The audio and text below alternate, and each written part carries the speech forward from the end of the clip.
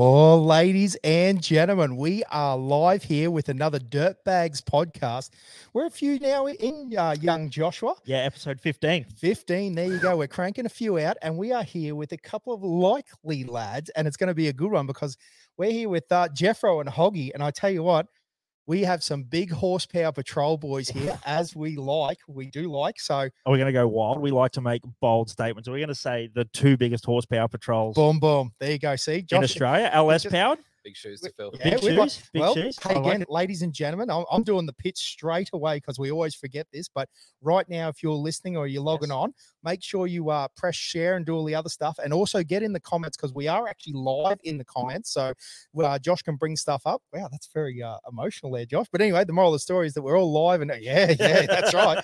And so get on and get in the comments and have a chat and share and make sure you tell your mates to have a listen along because we're going to be live for hour or so chatting to these legends about some of the cool things. Like, I mean, it's pretty cool. We like a lot of touring, and these guys actually drive their cars. I know, Hoggy, you probably haven't done as many Ks as you'd like to in the last little bit, but I tell you what, you have done Fraser, you have done a number of things, and I think that's something unique a little bit because a lot of the four-wheel drive scene is based around either a touring car or a performance car, whereas Jeffro, you're actually getting just dragged in as a CQ boy now. We do this a bit. There is something a bit unique in CQ about dudes driving their 600 horsepower cars. You know, it's something that's probably not as common. It's getting more common now with the WA boys. And actually, let's just kick it straight off. Jeffro, we want to know a little bit of backstory, and Hoggy will catch up with you too. But you mentioned before that you're actually, we are ready to go. I like this.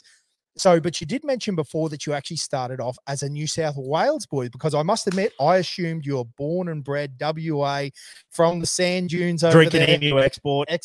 Exactly. But I'm told that that's not true. And I actually told that you know someone that we know quite well in the form of young Brycey Chapman. Yeah, so bit of a Mexican when it comes to WA. Moved to WA from Tamworth, New South Wales. Grew up in Tamworth and got into motorsport and building engines, and started building engines for Bryce in his drift car, and the story goes. So that's crazy, man. Like, what a small world that motorsport is. Yeah, that happens to be. Yeah, you just dropped it. Even before, we didn't realize until now we were getting ready to record this, and you said that you happen to know old Brycey, mate. And apparently hasn't changed a bit. Was an absolute weapon. Back then, still an absolute weapon. I haven't seen him for a couple of years, but yeah, he was always a weapon. Yes. So, but to the actual first off-road thing I actually ever went for a ride in was Bruce's in Bryce's in the Gymco. That is the first car you got to ride in off-road. 100%. I tell you what, that thing is a magnificent car. Yeah. Josh and I have always talked about it. Like, those Gymco champions are one of the ones that I'd really love to have a drive of because they're just so big. They're think dominant. Like, I think Brycey's the right combo to be. Brycey, if you listen to us right now, mate, get Jeffro on. He'll build you a new motor for that. No, I'm sure they've got good motor guys, but build something real cranky and run it Fink, because that car is a big whoop destroyer, and Brycey's a great driver. So, but mate, let me know because I'm interested. So you say you brushed over it. I love how people in the podcast brush over. When you say you started building motors, talk to us. How did that start? Are you an apprentice mechanic? Is it or you just decided you wanted to start building them? Or so I was lucky enough to get an apprenticeship with a engine guy in town. His name was Brian McCosker, and he built just methanol engines basically, and we did a bit of other stuff as well. And that's how I got my taste, I suppose, for building engines, and that guy taught me a lot. So sorry, mate. Again, I like to ask a lot of questions. When you say methanol motors, are we talking drag cars or speedway motors? Because I know methanol was quite dominant in speedway as well for a long period of time, isn't it? It probably still is, as far as I know. Yeah, so predominantly they were boat motors, circuit boat motors. There you go. So Brian's personal boat was 2,000 horsepower, small block shed. Yep. But further to that, we did, drag. We had some drag customers as well, some sprint car customers, mostly V8 stuff. Sort of. You can see why, but we did a bit of Jap import stuff as well, and just got a few good variety machining. So I'm a machinist by trade, and basically at the time there was no engine reconditioning specific trade. It was just you're going to be a machinist. So got the machinist trade, got the engine experience, and then went on from there to do aviation engines. Oh wow! I did that for 18 months, and then that's I went into mining after that, and just did mining, machining, and yeah. Now I'm doing line boring. So I was going to ask you, and your day job is in the mining sector over in WA? Like, yeah, so I'm self-employed with a little line boring truck, and just cruise around and bore holes where I can. Yep, fair enough, fair enough. I like that. No, that's very interesting because the reason that I asked that specifically is that whilst an engine is an engine for a lot of guys, and in case you don't know, Hoggy builds motors as well. So like, there's a bit of a hey, Josh, you and I build motors too, and they blow up pretty quick. So no, we try to build motors. We've got a shed not unlike this, and it's interesting. Some of our motor no builds. fans, but we're not that flash. No. Don't know any good lecturers. Say no good lecky. No, but what's interesting there is you're talking about boats and the loading, and I think that's prevalent with respect to building four-wheel drive motors as well. Like, that loading side of things is often very different with respect to tuning, with respect to performance. We see it quite a bit where in the off-road scene, I'm now talking like the Australian Championship stuff, a lot of the guys that are good at tuning that off-road is a bit different to who tunes the performance stuff. Like a lot of guys can get a big load of horsepower out of a motor, but they're not very, how do I say this? They're not fueled right under performance, like, under that load situation. And we see guys struggling with motors with that. And it's interesting because I do feel that that's something that the boat guys are very good at, because that boat is loaded. I mean, anyone that knows anything about boats pushing through water, they struggle, don't they? 3,000 RPM, it may as well be at, towing a caravan like a four-wheel drive. So, yeah, absolutely. And there's a prop that's always in the water. You're never coasting. That's really. Right. So, yeah, the boat and motors are built heavy duty, I suppose. Yeah, and that's interesting that it's that's your background, and with that machinery gear and that as well. Yeah, for sure. It was a good thing, and yeah, I'm glad that I got the start and building motors, because I still do a few on the side now, just for sort of close people, but otherwise I prefer to do line boring. Yeah, and go and party on the weekend. Yeah, that's exactly. right. No, that makes sense. And so, Hoggy, you're actually an interesting story too, because I mean, you started off and we're on the right track, Hastings Steering. You did all that sort of side of things. Yep. Then you started building your own stuff, and now you've sort of moved into a position where you've built quite a few motors now for a number of customers. Yeah. So are we using the word customers or mates, or what do you want to? It's usually with a recommendation. So a friend, someone says, I know someone, and that's how it sort of kicks off. But did 7 years, just over 7 years at Hastings. Had to rebuild my own engines over the time, and then realized, money's tight and I need to make some money so I can build cars. So started doing some cash jobs on the side, and that's pretty much how I've paid for invoice jobs. If the ATO is listening, 100% all invoiced. Yes. I love it. Well, and a bit of history behind your car, mate. I mean, you've had it for quite a period of time now, haven't you? It's seen a number of different variants. Yeah, I had it nearly 10 years now. This would be the third full, I wouldn't call it a ground up rebuild, but third full redo. So fresh engine, changing it up, and every time it's just more fun. Yeah. And I've seen you joking on Facey about it being a 50-footer, but it's really not. It's a very clean GQ shorty in the overall. And I love the panel look. Like, I mean, that's something quite unique around here, and it's a good look. It really looks crisp in the white, mate. I'm not just talking it up. I've always liked your car. It's good. I see all the little imperfections and things when you look at it. So to me, it's good from far from good. But it's it's nice to drive, nice to look at. So yeah, it's enjoyable. And obviously you went away from, because it was a TB42 car to start off with, wasn't it? Well, that's what the car was when it came from the factory or the dealer or whatever down Sunshine Coast Motors. But the person I bought it off had actually put a 6-litre in it. Gotcha. I'd already had the iron block in it, and I knew that was the base that I needed to chase the big boost down the track, whether it was going to be 3 years or 5 years or like it is now, nearly 10 years down the track. I knew that I needed that block to make it happen. So. Also, that's interesting. So from the very start, it's not like build it up. You actually had this plan. You had a vision in your head of what you wanted it. Yep. Yeah. Always wanted to do the boosted thing. So my older brother's into cars and stuff, and sort of seeing him progress through it. He's trying to build, twin turbo LS and that sort of stuff. I thought, I need to do that. That's what I want to do. Yeah. So, no, it's very cool.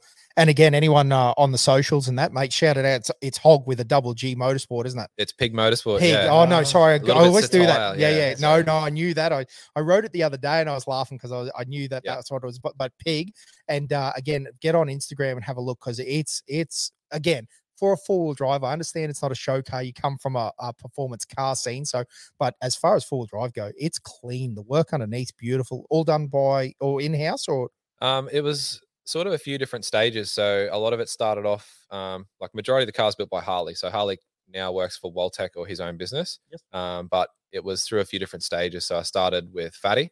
Fatty kicked a few things off, and then it's just progressed. And now Harley's obviously gone out on his own. Harley has finished it off. So, but all the turbo kit, everything is all Waltech, all the fab work, all the new bracing, and yeah. So I mean, he's turning out some beautiful. We've talked about it on this pod before about some of the stuff that he's turning out at the moment. Really is very nice out of that factory he's got, isn't it? Or shop, you know. It's just a little shop. Yeah. He's got a couple of hoists in there. It's just him and Tomo, so they're both Nissan technicians, DC Motors. Oh yes, yep. So they know what they're sort of doing with the patrol. But yeah, he's pumping out some good stuff, and a lot of it seems to be in the high horsepower range at the moment. Yeah. So yeah. Yeah, absolutely. Because again, if you just listen along, like he's now really quite known for, like, he did a barrel swapped GU to start off with, didn't he? Like early on, long time ago. So like, I mean, he was sort of a bit ahead of the curve there, and from there has been building a number of beautiful cars again, like turbo cars and a number of things. So yeah, he's definitely lifted the game of the quality around CQ. I feel like,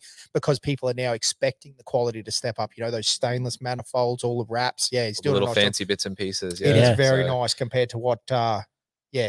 Oh, stuff it. I'm throwing it out there we were talking before about Russ Mason and what a weapon that dude was. But man, Mason is a legend, and I love the dude. But if he could find a bit of tube out the back and weld it to a manifold, that's what he was doing. Yeah, yeah. And I'm cool with that, because he just made what he had. I mean, this dude. Do you know much about Mason and some of his antics? And like, I got on the piss with Mason on Friday. So yeah. Like, it was not uncommon in the day that he'd like pull a motor apart that was like a broken 4.2 to find rods, and like he'd straighten one to get two and make good bearings. Good bearings, Yeah. exactly. I know he's changed a bit now. He's got a lot but back in the day, that he was next level weapon. Like, still next level. Yeah. Oh yeah, there was some gold things, but like not even to do with motors. Like I remember we did the CQ3 car comp with him, and we were packing on the car, getting like gear ready for like, and he got because he wanted to carry like 2 or 3 rags. So he got rags out, and he's like standing in the back of his car, and he's like, we're like, what are you doing, mate? He's like, I'm trying to work out which is the lightest rag to put in his car so that he'd have less weight in his car. And then he was like so concerned about like weight all the time that we actually ran out of fuel doing the GPS challenge because he didn't have it. So we had to tow him around for like half of this GPS challenge because he was just. But yeah, the light and rags was the one that got me. But he's still a legend. Like I've never seen anyone that can tow a trailer to cliffhanger come second, and then I know that wasn't quite the story, but he went on tour straight after, wasn't it? Remember, he went to the Cape or he went somewhere else straight after. Like he's a lunatic, and in a good way. I heard this cliffhanger story on Friday, actually. Yeah. Oh yeah. I don't know the details, but it was a good one. Oh yeah. No, he's a madman. He's a weapon. Like, even down to like they had to convince him. So the story originally was that he was driving there with a trailer and then Kingy, like King's Transport, they ended up hooking him up with a deal to go because Greg was going in his turbo ute and all that sort of stuff. So they said, don't drive it. But he dead set wanted to drive it with a trailer, race the whole weekend. He would have come, he did come second, but he would have come second anyway. Yeah, he's a man on a mission for sure. And that's a car that then, as I said, he jumped in and went touring up north. And that's crazy. I mean, it's been to Tasmania, it's been anywhere. Yep. And I'll tell you what, that leads us into something I did want to talk to both of you guys, but particularly Jeffro. Like, you're now doing a lot. Well, let's take a step back. Sorry, I'm jumping through. But so you ended up going away. You went over to Linebore in WA, and then you've built yourself a GU. In that order? Basically, yeah. Yep. I built a GQ and stepped on from that. It was an LS GQ. It was pretty tidy. Toured to Kununurra with that from Perth and back. And it was a good thing, but bought an ex-Avis hire car, which was the WHINYWAGN.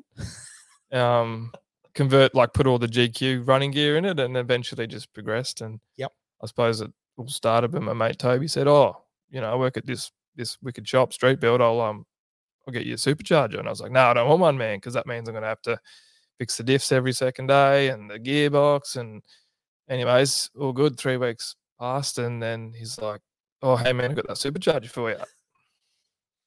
So I'm like, yes, you do. It's too good to be true, mate. I obviously still pay for it and everything. And then that's where the whole supercharged 6-litre thing started. And it's just been a progression of me learning how to build shit to last behind it, basically. Yep. And there's been a few negative experiences, but you can always turn that around and say that's a learning experience, you know, and there's been heaps of that. So it's really grateful for all that to happen, to be honest. No, that's awesome. No, because I think what's crazy is that, again, probably for anyone in WA, like to get anywhere is a long distance, isn't it? So you've got to build them so that they can be driven to get to the dunes. I mean, the dunes aren't just on the edge of Perth. You've got to travel and there's an abundance of dunes. Like basically Western Australia is a sand dune. It's all sand. Perth's all sand, and there is literally dunes 20 minutes from 20 minutes from my old house. Yeah, that's pretty good. There's a lot just north of Perth, probably half an hour north of Joondalup for any Perth listeners, if there is any. But yeah, there's also a lot down south as well. But the coast, there's a lot. Yeah, there's a lot. And like the Five Rocks here is exceptional. Yes, it really is. But I feel like WA has 10 versions of that. But yeah, Five Rocks is wicked. It's epic. Just you only got to look at some of that footage from around Esperance and stuff like that, where what was the four-drive event they did over there? Yeah, I know exactly what Ironman, whatever it was, man. Ironman challenge. Yeah, but man, some of the footage from those Esperance dunes, it just looks epic. Like it looks like it. Looks like it. Yeah, that's right. Like it'd be one of those weird ones where you'd be like doing the event, you'd be like, I actually just want to pull up and camp here. Like I'm sick of driving. Like let's just go and play on this sand dune. Like, yeah, some of those dunes just look amazing. Yeah. There is like as you said, like some of them are quite far away. And you can go, you know, Esperance is like, I think 6 hours or something from Perth, but there's Bremer Bay, there's Bilbunya Dunes, which I haven't been to, and like no one goes there. They're all to yourself. You can camp in the middle of nowhere and have a fat old time and rip up sand, and no one really gives a shit. That'd be nice. Yeah. Well, I was going to say, so out of interest for us Queenslanders that are not in that situation, because we are not in that situation, you've got to camp in the area, you've got to, you know, book your permits and do all that sort of stuff. So over there you are within reason, like there's areas and you're just free to explore. Absolutely. Yeah. That's pretty amazing. Absolutely. Just pick a spot. You do have to get quite a ways out of Perth to do that. We're all moving. Yeah. Moving to WA. Is that what's happening? Yeah. I've been trying to twist these boys' arms here since I started coming to this whole Dobinson drag thing. Yes. Oh, you know, it's your turn. Come over. So I think it's happening. So you're saying we need to organise like a drag up a big sand dune one weekend, like paddle tires, all the good stuff, and we'll just get up there and get rogue. Absolutely, mate. Yep. Get a keen. Get a keen. We can make that happen. I like it. We spoke about it the other night. Russell Mason was actually pretty keen on putting his car on the train. Yes. I'm not sure if it's called the Garn or what option there is, but basically you have a little holiday while you sit on the train while you cars. Listen, we all know there is no way that Russell Mason can sit still for that long. That's not happening. Yeah. He'll be driving the train. Yeah, I was going to. If push comes to shove, he'll probably just drive the car, to be honest. Yeah, absolutely. No, but that's a great idea. It's something that would be absolutely awesome to send a heap of cars over and do a tour, which I know that the guys have done a number of times. Like Fraser's a constant trip, isn't it? Like a crew goes down there and, you know, go for an adventure up the Cape in all the performance cars. So, and that is interesting, mate, because you got into that. So the connection to you with the CQ boys is all through the Dobinson drags. Like, how did you make content? We're talking social media. We're talking. It all started on Instagram. Yep. So the patrol whole Instagram thing said, "Hey Nick, your car's crap, mate. I want to race. I'm going to get you, bro." I love it. Yeah. I think how it all started was, so I became associated with Nick on the gram, just thanks to the sand dune videos and stuff, and just sharing each other's content, and then got talking to him, became friends. Nick does have a reputation in the dunes, definitely. Seems that way. Yeah. Became pretty good friends with Nick, and then slowly started to becoming connected to the people around Rocky, I suppose. So like Alan Cornick, Ben Dobinson, and then I think what happened was Al got some of these new Dobinson MRA shocks, and I was sort of watching what was going on and seeing that. So I messaged Al and said, "What's the go with these new shocks?" And they're pretty fresh. Not even sure if they're on the market at the time, but they were pretty fresh. So, and Al said, "I'll just hit up Ben." So I messaged Ben and said, "Hey Matt, what's the go? Can I get some?" And he sent me the bill, and I've got some shocks, and and that was the connection to that. And then I think shortly after all that, sort of just slowly working my way in, I suppose you could say. I would think it was Nick said, "Oh, well, Ben had already run the event 1 year," and then I think it was the second year that Nick sort of said, "Why don't you come over?" And I thought, "Oh, that's silly, mate. It's 5,000 k's away." Then Ben messaged me and said, "Hey, mate, like, you should come over. And I was like, that's silly, mate. It's 5,000 Ks away. 5,000 Ks. Just kept poking. They kept poking. And then the support, you know, like if you break your car, we've got a hoist, we've got a shop. Yep. You know, Nick said there's 100 guys here with diffs, whatever. Yep. It's all good. We've got LSs lying around everywhere. You know, I know you guys have snapped all the TD cranks, so there's no chance of rebuilding a TD here, but all the pretty sure they're all out the back of Diesel Central. Yeah.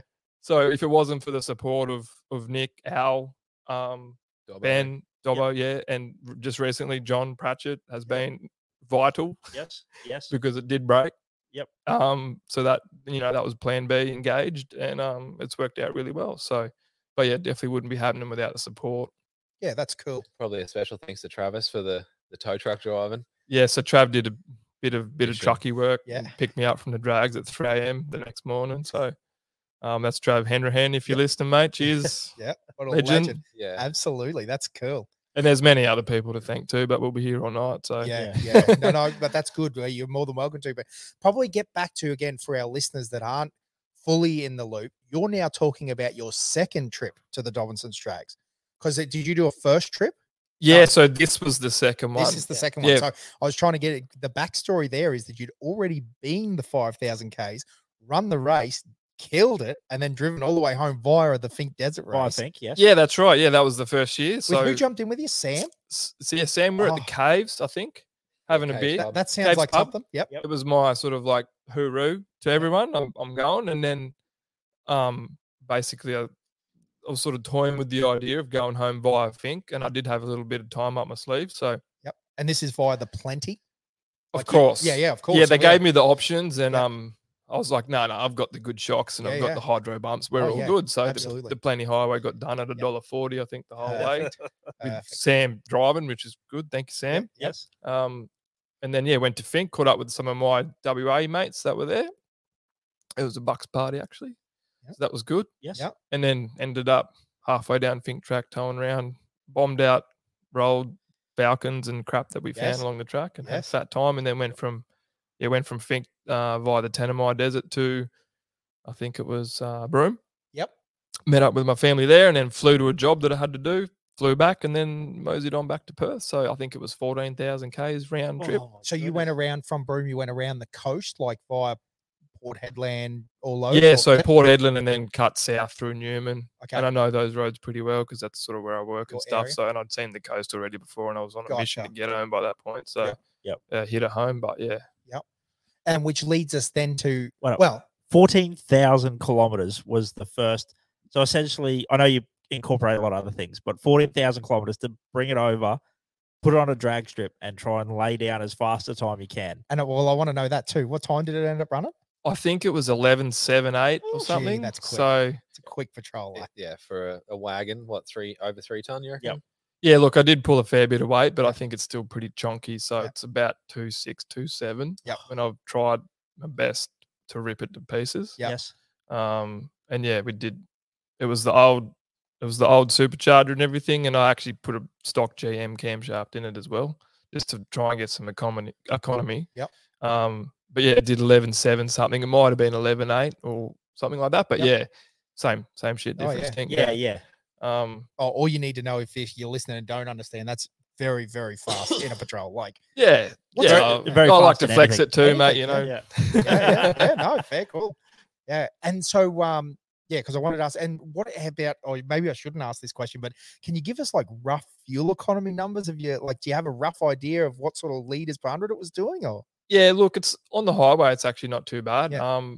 I did a bunch of messing around with pulling belts off superchargers and opening the bypass valves and all this crap, so I was not coming up to boost up hills and all this stuff. Didn't really notice a huge amount of difference. Put the belt back on. I've got this fancy Holly dash and just got all the numbers, all the letters, injected duty cycle, AFRs. I was running it lean. I was running it rich. I was sending the timing to the moon, playing with injection timing, which on a petrol's not really looked at. I know on a diesel it's pretty critical, but messed around with a heap of stuff and didn't really find a trend that was particularly good or better. So I just went back to basics, put it back how it was, and behind a B double or whatever, you'd get 14 litres per 100. It's pretty good. Probably even better, but that was too slow. So yeah, sitting on $1.10, torque converter locked, you sort of get, 17, 18 liters per 100. But if you average that out on all the other stuff, you're averaging, I think, 20 liters per 100. Yep. But still, I'm well known for my Toyota hate around here. But like a V8 Cruise is only doing 16, 17 at best anyway. So you're in that ballpark and you've got an 11.7 car. Like for the power that's level, pretty darn cool. Yeah, That's it's pretty awesome, darn mate. impressive. Yeah. It's not bad. Like I had the 4 slicks on the roof. And like, oh really? Yeah, on so the roof. I had to drag the 2 or 4, I can't remember, but I put them on the roof. It was a bit of a gypsy looking thing, but yeah. So that as soon as you stack them up high, the wind resistant kills them. Kills any car. Yep. Yeah, absolutely. So, I had spare supercharger snouts, spare parts, just spare everything. I think I had spare rod bearings. Like I just had everything. So on the roof in a box. Just planning for the worst. Just in case. Yeah. And that time I didn't need it. So I think the biggest failure I had in that 14,000 Ks was like a broken earth wire on the tail light or something. Yeah. That's unreal. You had a couple of little oil pressure issues as well with the racing oil. Yeah, I had it was a weird one, and I haven't really got on top of it yet. But basically, to fix the problem, you just put a new filter on it. I actually did meet some legends. I was in St. George, and that's when I noticed on this fancy little dash, I'm looking at the oil pressure for 3,000 Ks or something. Yes. And I could just see it slowly declining and declining. I'm like, hang on a minute. I know that usually I'm sitting on 2,000 RPM. I've got 50 PSI of oil pressure. So by the time I got to St. George, I'm like, it's only got 20 pound now. What's going on? So I got thinking, and I started thinking the worst, like I've done a bearing or whatever. Anyways, I pulled into the Holden dealership there. I'm not sure if you boys know him, but they're in the off-road game since I found out. Matt Halpin and oh yes, yeah, he gets. Hey, funny you say that. He's actually just commented. No shit. Yeah, I just brought it up. So he just said, Jeffro Charles, you freaking legend. But that's funny that you mentioned that name, and he's literally just commented on the Facebook page. Anyway, cool.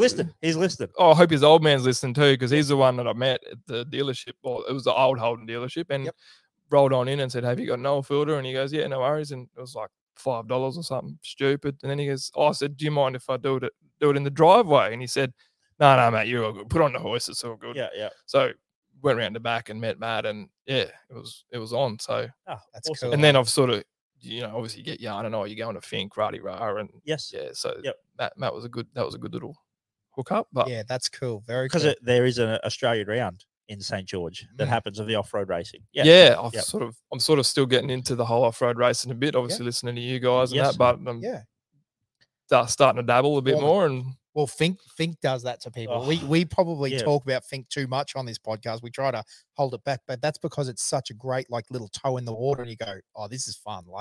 And honestly, this will sound so bad. I think we've talked about it before.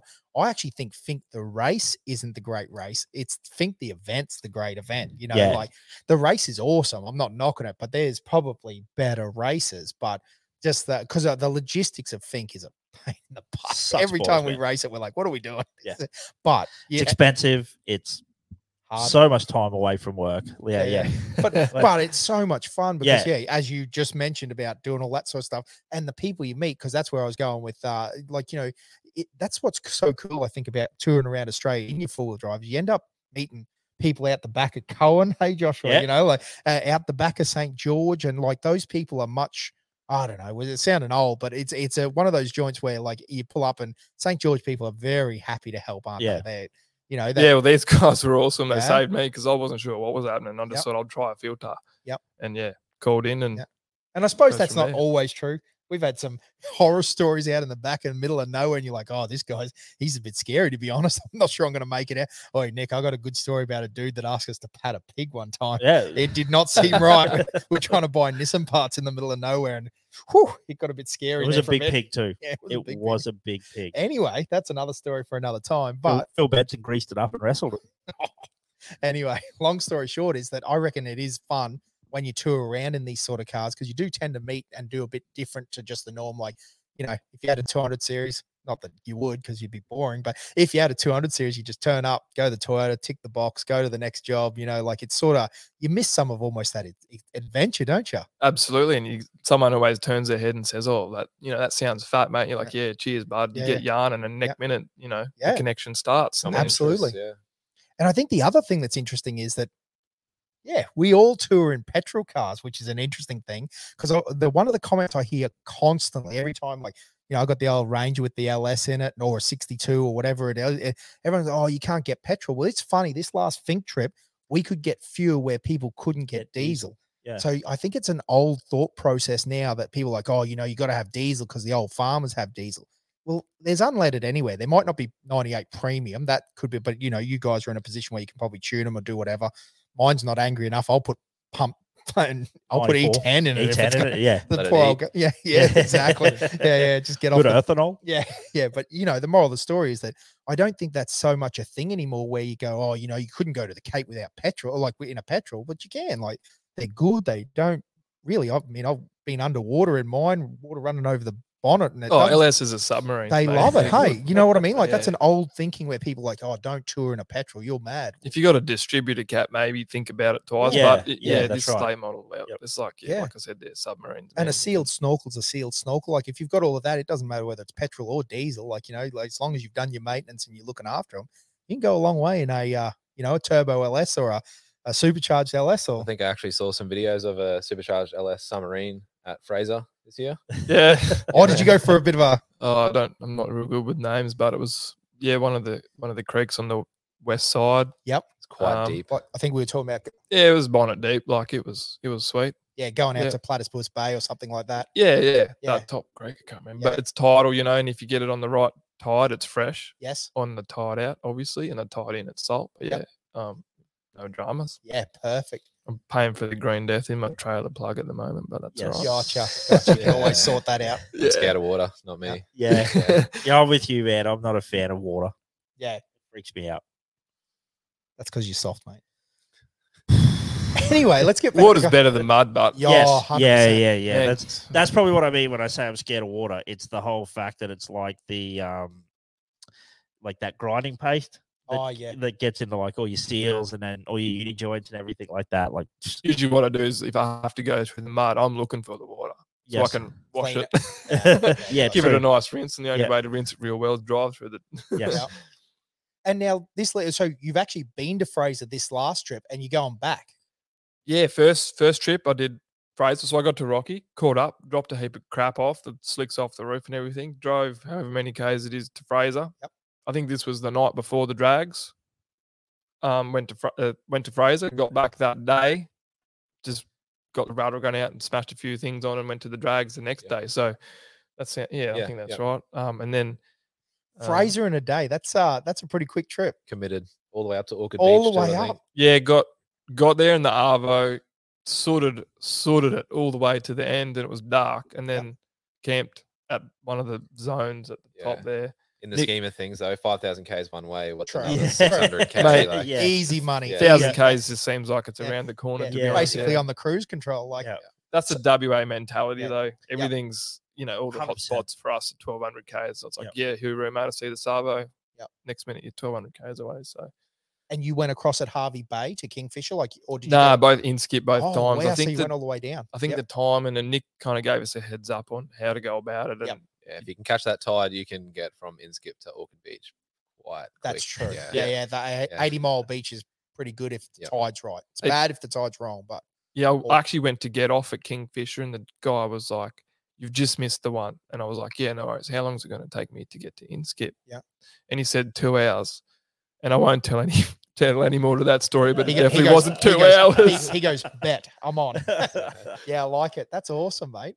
Now, Hoggy, get back, you guys do a fair bit of Fraser stuff as well, don't you? Or not in recent years, but definitely we used to go every year. There was sort of a tradition where we'd head over. We'd all sort of split up, go different ways, whichever way you wanted, didn't really matter. All link up the top towards Orchid Beach somewhere, and rent a house, spend a week, whatever it'd be, break parts, get stuff on the ferry over, and just keep going, having some fun. So yeah, that's cool. Yeah. So you haven't had it over since being turbocharged? Not since being turbocharged. Would have been nice to go this year, but it was just too much of a push trying to get it ready. So in between Rocky Nats and then Dobbo's drags, had a few little teething issues that I had to sort out, and it just didn't line up. So Oh, that's cool. But you've got a few trips planned. Like you got a few things where you're going to go a bit further. For me, honestly, I want to go WA next year. Yes. So we've been talking about save it, up so, for that, mate. Yeah. Forfeit all those Fraser trips. Yeah. Save up for a big one. Peer Have pressure. some real fun in the dunes where Yep. cut a bit loose. Got a set of paddles lined up. No, Do you but have paddles? I know a guy Yeah, who I've still does. got them. Yep. Yeah, I've still got them. Look, Yeah. they're not ideal, but they work. Yeah. They're like small and all that. But Yep. you know, maybe we'll get some real ones too. Out of interest, did they make they made a noticeable difference? Like Man, you went, there's pre-paddles and paddles, or yeah. So the thing is, because there's no grooves sideways, like there's only grooves sideways, the paddles go sideways. They're not longitudinal on the tire. So when you go sideways, they flick you sideways real fast. yeah, gotcha. But once it hooks, it's fast, man. Yeah, Yep. that's It's like cool. like holy. Yeah. Whereas on the mud tires, it's nothing. Yep. Yeah. But yeah, the paddles, when you drop the trans brake, it digs a bit of a hole. Yep. But then once it's doing its thing and it's where it wants to be, it's fast. Yep. It's actually like, holy shit. Touching on bro. that though, but you're predominantly two-wheel drive, aren't you? Over in WA, where you got the paddles on. That's right. Yeah. So if you get the right tires with grooves crossing over, you put 4 of them on. Yep. And then it's faster. That's what that's what the Arabs are doing. Yes. Yes. So they've got the real deal going on, all that shit they do, and is with the good tires at the right size and everything. And the tires that I've got were just sort of like, you know, someone just had them and wanted. Well, because I was interested in that. Someone just had them, so they were in WA. It's not like you got them from somewhere. Yeah. So it was just funny. So a bloke called Matt Kenyon had them, and he walked in to my mate and said, "I've got these paddles. Do you know anyone that would want them?" And my mate Toby, the same guy that I know a bloke hooked me up with this supercharger. Yes. Says, "Do you want these paddles?" Old mate Matt just walked in with it, and I was like, "Abso-fucking-lutely." Yes. And yeah, next minute we're putting paddles on. I had no idea what to expect. I think the first time we went out, read few internet forums, and it said something like, "Oh, 15 pound." Yep. But I think that's for a sand buggy, which is really quite light. Right. Yep. So the first thing that happened was, yep, all good. Put the tires on, 15 pound, happy days. Give it a stab, and it just spun in the rims. Or sorry, spun the rim in the gotcha. tire. Yes. Heaps of Yep. smoke, and I was Yep. like, "Where's this smoke coming from?" And then the bead was all melted and Yes. shit. So went to 20, still spun them. Went to 30, still spun them. Went to 40, they hung on. Wow. Yeah, so they're like a 10-inch wide rim, 15-inch rim, 10-inch wide, but Yep. they just spun. So 40 pound, all good, which obviously not ideal, but works. And then took them home and put weld-on bead locks on them, Yep. sorted them out. But yeah, I think if you want to do it proper, 4 of them, the right kind and Yep. style, and Do then you- we're do you on. now- do you now run them down at 15? Nah, I still Still want a run 'em? bit of safety. The Yep. bead lock, obviously it clamps the tire, but I still run them. I haven't really done that much of it, to be honest. Yep. Those few videos, I've only done 1 or 2 sessions, I think, with them. Yep. But yeah, we now they've got 1,000 horsepower. You know, Yeah. pretty itching to Yep. get out there. So those videos were on a lower performance setting. Yeah, I think 7. I think it's Just a measly. There's so 7. many transitions of this car. Like it's been on the dyno a Casual. bunch of times. I think the Yep. first time it went on, it was 600. Next time it went on, it was 789. Then the next time was 805, and then the next time was 875. Just testing out this blower porting and shit Yep. that I do. Just testing the progression, make sure I'm going the right direction. Yes. And so it's been a few, but I think it was about 700, 800. Yeah. Yes. Somewhere in Yep. there. Yeah. Beautiful. Enough And to what? party. Yeah, Oh, enough yeah, to party. After Yeah. party. It's Yeah. good. My name's Rod, and I like to party. Yeah. And I like to jump around a bit, but so the other thing that you're pretty well known for, I think, is the flame tune as well, like shooting flames out the tailpipe. Is that just a standard tune, or that's a little bit something spicy you got going on? Yeah, look, there's a few things going on, but my tuner just absolutely hates me, and anyone that builds motors hates me because 'cause it's just wrong. There's Yes. nothing better than flames coming out your Yep. tailpipe to Yep. test every bit. Yeah, it's shit. It's not good for anything. Gotcha. And then I get a lot of Looks messages. good. How do I make it do it? And I'm like, how much money have you got, Yeah, mate? Because yeah, it's yeah. how good are you rebuilding motors? And Yep. like I've been pretty lucky. My thing's held together, but I have spat push rods out. Yep. Gotcha. Just taken that little flame Boyd tune too far, Yep. Yes. and then I've spat rockers and done shit. Nothing yeah. major, but Yep. yeah, Kent Battle's listening right now. He loves a flame boy tune. as does well. love a flame He tune. does. Yep. I mean, there's a few things you can do, but basically retard the time and add fuel. That's Yep. all you need to do. Yep. Yep. Beautiful. Well, it is a good look in the dunes anyway. We're going to see it on yours soon, Hoggy. I don't know. As an engine builder, it kind of makes me cringe a little inside. But Thinking about exhaust valves crying. yeah, I do want to get a 2-step going. That'd be nice. Yes. Get a bit of boost on the line. But yeah, I think I'll leave the fire starting to Jeffro. Yes. That's His real right. I forgot about forte, that. Yes, very good. That is funny as. No, awesome. So, well, let's run through your combos. I want to hear both. But so at the moment, yours is a 6 litre as well, iron block. No, LS3 block. Yep.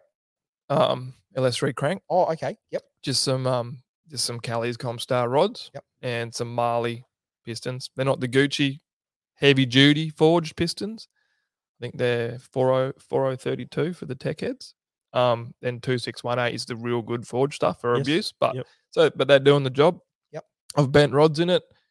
Piston's still in there. Yep. Like as in bent a rod, pulled that piston and rod out, reused the piston, and put a new rod in. Still good. Yeah, it's done. Wrist pin. Yeah, new wrist pin because it bent that too. So I've had a few dramas just from nitrous and just playing around with stuff, basically. But basically the motor's probably now at 60,000 Ks or something. Yep. But the forged pistons, stainless steel valves, and good springs and trunnion upgrade. But it's basically just a basic built forged LS3. Yep. So stock heads on it at the moment. I ported the heads. Ported. Yep. Used to do a fair bit of doing that sort of stuff. So I just gave them a tickle, nothing major. Yep. Everyone knows that those GM LS3 heads are pretty spicy as they are. So I just, knowing that it was going to be blown, I just worked on the exhaust side a bit. And that was it. So they always like it when you force a bit of air through them too. That speeds things up, doesn't it? Yeah, that's right. If you get it out, get the air out. It's all air good. out. Yep. So other than that, it was LSA Supercharger for a long time, and I did a lot of porting and messing around with that, and got really good gains in performance. And then decided I needed a bit more, so approached Harrop and got their H2650i, which is a step up. So I think the LSA is 1.9 litres in capacity. And that's a big jump. Yeah, that's a lot. And then the H2650i is 2.65 litres. Yep. But it comes with a bigger intercooler brick, bigger lid. There's a whole heap of gains because the biggest problem with spinning an LSA supercharger to the moon to make the power that it needs, like to make the 800, it's like you got to spin it at 25,000 RPM. Makes a lot of heat. Yes. And it can't keep it cold. So the biggest advantage of the Harrop is keeping the air cold whilst making 10 pound more boost. So it's just benefits all around. So that's been good. And then put that on before the last trip over. So that basically sums up the motor. Other than that, it's a 4L80, built 4L80. And there's some story behind that, but we better let Nick tell us about his about his motor. So Nick, you're running an LS combo as well. Obviously, we started with the 6 litre iron block. Yep. So iron block out of an Escalade, standard 6 litre crank, and then just a Molnar power out of rod, SRP piston, Athena firing head gasket, and then it's just a stock head with valve spring. I have not done anything to the head at all. Really? They're cathedral heads, right? Yeah, 317. They're a LS1 head. So it's an LS1 6 litre. So like when I got it, it had just all LS1 accessories. So it's just been decked out as one. But yeah, same thing, just trunnions and, spend a little bit of money on a few select parts. Yep. I originally started with a 75 mil turbo, and then before even putting it together, that's going to be too small. Yep. So I sold that on, and then went with a 82 mil Borg Warner, put a race cover and a billet wheel in it, and that's it. So it's relatively fresh combo. Like I'm still learning, I'm still teething it. Like I'm trying to make a 4-digit power figure out of it, but just run into issues as you would. So we were chasing fuel pressure issues most of this week with Jeffro. So we did some data logging and things like that. But finally getting to sort of turn it up. So it's actually now that we're talking about data logging, so out of interest, what computer you're running? Are you running a GM computer with a Holly Dash or it's a Holly? No, Holly Dominator. Now, and you're running Holly as well. But I've got the what would you call it? Like the hot rod version, the cheaper version. So it's a Terminator X, and it has like limited inputs and outputs. Yes. Whereas Jeffro's got the Dominator, which is like the big dog. Unlimited sort of tuning ability but still data logging and everything like that on both of them. Thanks to Jeffro, we had none of it, and we're heading out to the racetrack, and trying to do some tuning and stuff, and it was very painful, like I trying to watch the road and you try to look at your dash and record the dash with your phone at the same time. So you can so and then what was it, Tuesday night? I think it was Tuesday or Wednesday night. So was that you with the laptop in the story, was it? Yeah. Gotcha. Very good. Jeffro set up some data logging stuff for me. We went out, And yeah, just tried to knuckle out a fuel pressure issue I had, which turned out to just be the straws in the tank are actually leaking. Like, so the clamps just, you can't do them up tight enough. So I need to try a different fitting. And yeah, so that's crazy. Hey, and it's amazing how many times you talk to people and the issues are the little things that just let you down at the end of the line. You're like, oh, I haven't got the right part. No, generally most people have pretty much the right sum of parts. It's just something little like a leak or like a. Jeffro did actually warn me about this when, like, you know, we were talking years ago about all the setups and what we're going to do and this and that.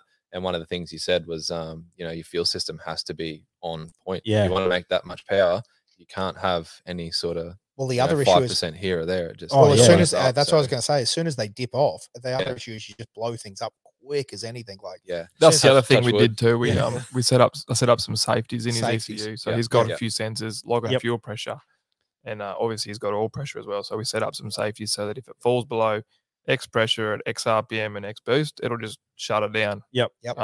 So hopefully brutal ignition cut, but hopefully it doesn't ever need it. But it's always good to have in the background with 100% what you do with it. So in the heat of the moment, you're not paying attention, you're not looking. Like, you can have all the warning lights and everything in the world, but and it can still go. 100%. Oh yeah, quick.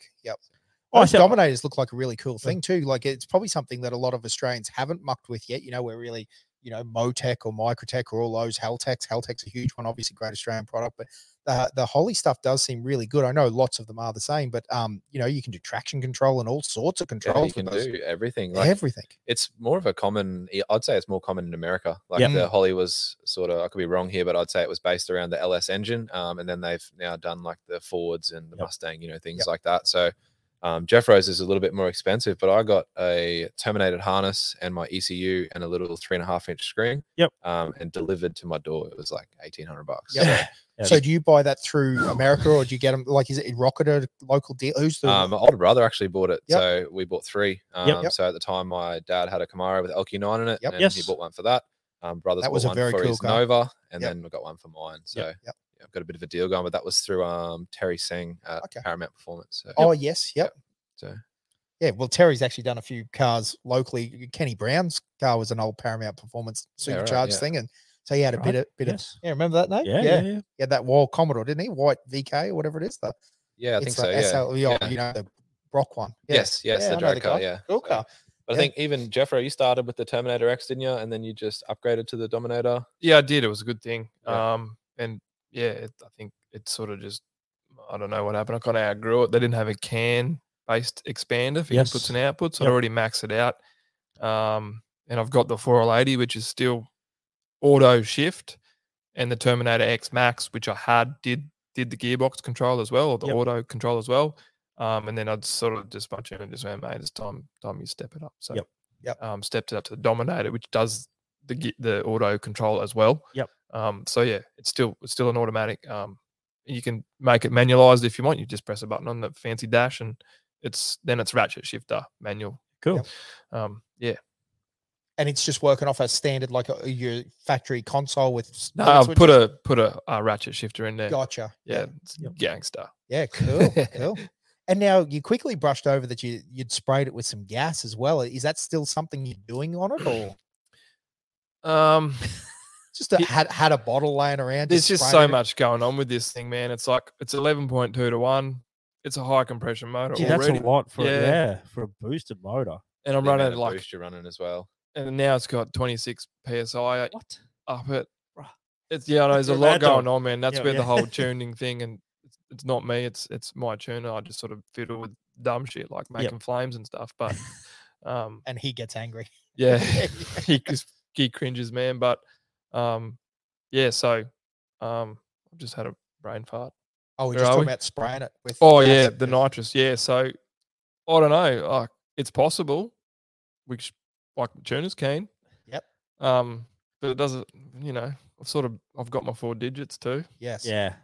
So it does need a rebuild. The motor is sort of like, it's 60,000 K old. Is that what you're saying? Yeah, it's all good. It still holds pressure and it still doesn't leak and it's all good. But I know that those poor little balls and those poor little pistons are not round anymore. Yeah.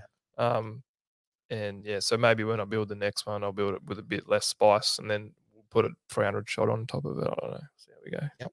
Make it a bit more day-to-day friendly. I mean, it's day-to-day. Like when I did the Tenamai track, which is like 1,000 k's of corrugations. You can only get. I've stopped in at Yundamu, which is a little community there, and they've just got Opal fuel.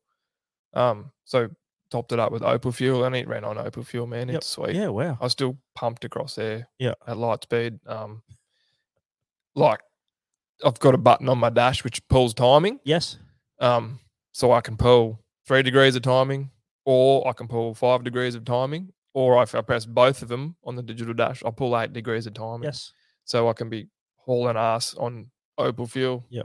And everyone carries on about it, says you can't do it. I had no dramas whatsoever. Yeah. Obviously there's a bit of technology involved. Opal fuel is just crappy fuel. Yeah, like it's 91. So it's or you're talking about like just fuel that's been sitting out in the Opal No, fields. no. So it's low aromatic fuel. So you can't sniff it. Yeah, I was gonna say I didn't know where you were going with that, Josh. But yeah, it's way too white. Yeah, so it's local fuel. yeah. Like low aromatic is the thing. So but it's garbage. We'll for your edit motor. this out louder later. Yeah. Pity we're live. But well, I was gonna say, in case anyone doesn't know, that's a real thing. Like, you know, absolutely. It's basically base model fuel, and then it's degraded, so it doesn't have the vapor. Aroma. Yeah. Yep. And if you're cruising around anywhere, like it's any remote community, like any remote area, like Kakadu. Yep. You can. What I find funny is you can still buy a 95, but right next to it's Opal. So I don't. Yeah. But yeah, if you want to go anywhere remote, the car's got to run on shit fuel. Yep. Even Fraser, man, I think. Yeah, Fraser's terrible. The fuel over there. Yeah. The tanks are probably not great, and the truck that takes it up there is also not great. So, probably got a bit of salt water in the tank. But you know, when you do that, like Jeffro's someone else, you know, he does flog it. But if I go away, I sort of a bit gentle with the right foot. You know what you're doing, and you got to take it easy here and there. And so. Do any of you guys use adders or anything when you're traveling like that? No. Oh, that's the other thing. When I'd put the Opal in, I did have octane boost. I just buy it by a box. Yep. And or when it's on special or whatever. Yes. And I did add that, but and pulled all the timing, and it was sweet. Sweet. Do you think you'll be a bit more confident now in giving it a bit more right boot, depending on the fuel now that you got the safeties in there? Yeah, it probably led to our demise on Thursday. Was it Thursday night? So I now have a 4-speed. Yes. But that's inevitable. Like we knew it was coming. I actually thought it would have happened quite a long time ago. So but yeah, it was a big thing. So probably the main thing, you know, I just hadn't even calibrated all the lights and the warning lights on the dash. So I'd put my foot flat and the whole thing would just light up. So I wasn't really looking at anything, if I'm honest, you know. And then we've come and recalibrated it all, and now you can stay wide open, and if you see a light, you go, oh shit, you know something's wrong. Gotta get out of it. So but yeah, it'll be handy traveling around. But probably the biggest thing for me before I go back touring is I need to get a fuel gauge. So that's just so you know where you're at. As in, like, not a fuel pressure gauge, just how much fuel you've got in the tank. How much in the tank. When it starts losing fuel pressure. Yeah, that's right. Very painful way to go about it. That's how we go about it. Didn't think about the clear siphon hose on the side of the tank. Good idea. Can always make it happen. A little bit of a line at 20 liters. Yep. That's gold. But that's interesting. And it's interesting because do they have knock sensors on the Holly and that? Like both Nick and mine has knock sensors. Because we always sort of had in mind that, you know, a lot of tuners don't need them if they're a drag strip car or whatever, but we're running on all sorts of fuels. So, all sorts. Yeah, and mine I've tuned. I've spent quite a bit of time calibrating the knock sensors, and they work. I can hear it, and it's all dialed in mint. So that's fantastic. Again, if you're listening along at home, you're like, what are these guys talking about? Knock sensor basically just listens for pre-detonation in your motor and can automatically retard your motor and do all sorts of things. So there's a lot of that's what I think that people need to understand. We're not talking carburetors and sliding. You know, because that's what we come from, eh, Nick? Like, we're old Mopar boys. Like, we used to just pour some more fuel in and see how it goes. But, you know, like nowadays, they do have a lot of these functions that can make them very user-friendly, and you can do a lot of kilometers in them and do a lot of things with them, which I think is cool. I love it. Like, again, it's like, you know, probably some people, and I'm nothing compared to you guys, obviously, with your wild bits of gear, but like, you know, like everyone's like, oh, why would you want an LS3 and a Ranger for a touring car? Because it's simple. It's actually, it's simpler than you think. Like, I'd rather work on it than a 3.2. Like, they are the easiest engine, and like you break down anywhere, there's a Commodore. Yeah. No, 100%. Because even I was asked why I didn't go the Ford, like, you know, and I like the Coyote motor. I think it's great motor, but again, there's no Coyotes in Bamaga. There's VT Commodores in Bamaga. You know what I mean? Like, there's SSs anywhere. You know, so I think that's something that, you know, like initially it seems like, oh, you know, it's madness going down this Commodore motored thing. But honestly, there's just so much simple. parts, so much availability, so much knowledge. You can get on any internet forum in the world and read up and, oh, I'm having this trouble. Well, I know what it is. Someone knows. And there's a million different recipes. Like someone's done a touring setup before, so you know what parts they've used. And then someone like Jeffro who's gone crazy with the blower side of things, and then me with the turbo. Everyone's been done before. You don't need to reinvent the wheel. And you can find any info that you want on it. You just got to look deep enough. So Speaking of info, Hog, Cornick's just jumped online, mate, and he just wants us to ask you: is there any rumor to the any truth to the rumor that you blew it up? So you didn't have to race Jeffro? He didn't use those words, Josh. I'm looking at that. Does not say blew it up. It says Nick blew his shit up, so he didn't have to race Jeffro. That's exactly what it says. I was a little bit scared, but yeah, that is kind of not true, false. But let's say yes. Yes. Were you in the car when it broke? No. That was it was Thursday night, so I'd just been to the pub. Oh, you're out cutting lappies. Oh yeah, I guess so. Musgrave. So we had just put double clamps on the lines in the tank, and it's actually holding more pressure now, so it wasn't dropping off as much. And I did a bit of a pull in an undisclosed location, and it went good. And I thought, okay, I'll go out of town and I'll give it a real hit and see what it does. We did one good run, and it was next level. Like the first time it's actually hit 25 pound and held it, and then we turned around, came back straight up, and it went first. Also went second, third, and I got to what was the log 6,500. And then it just bang, neutral. So I know what it feels like to hit the neutral. Oh, inevitable though. Like I've been waiting for it. That's the same box that's been in the car for I think Harley built it for me nearly 7 years ago now. So we snapped an input. Been a bit rough. Actually, didn't have any dowels on the gearbox. This is a long time ago, and it just flexed a little bit. Broke the input.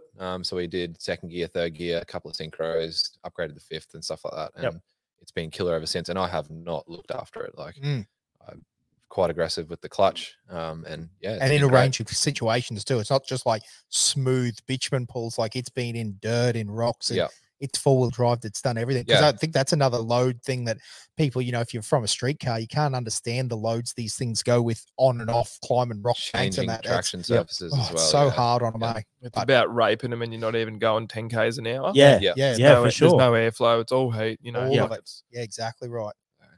But obviously, and I mean, I already know the answer to this, but there is no thought about going auto. It's got to be a manual. I thought you were going to say. I thought you were going to go. There is no way.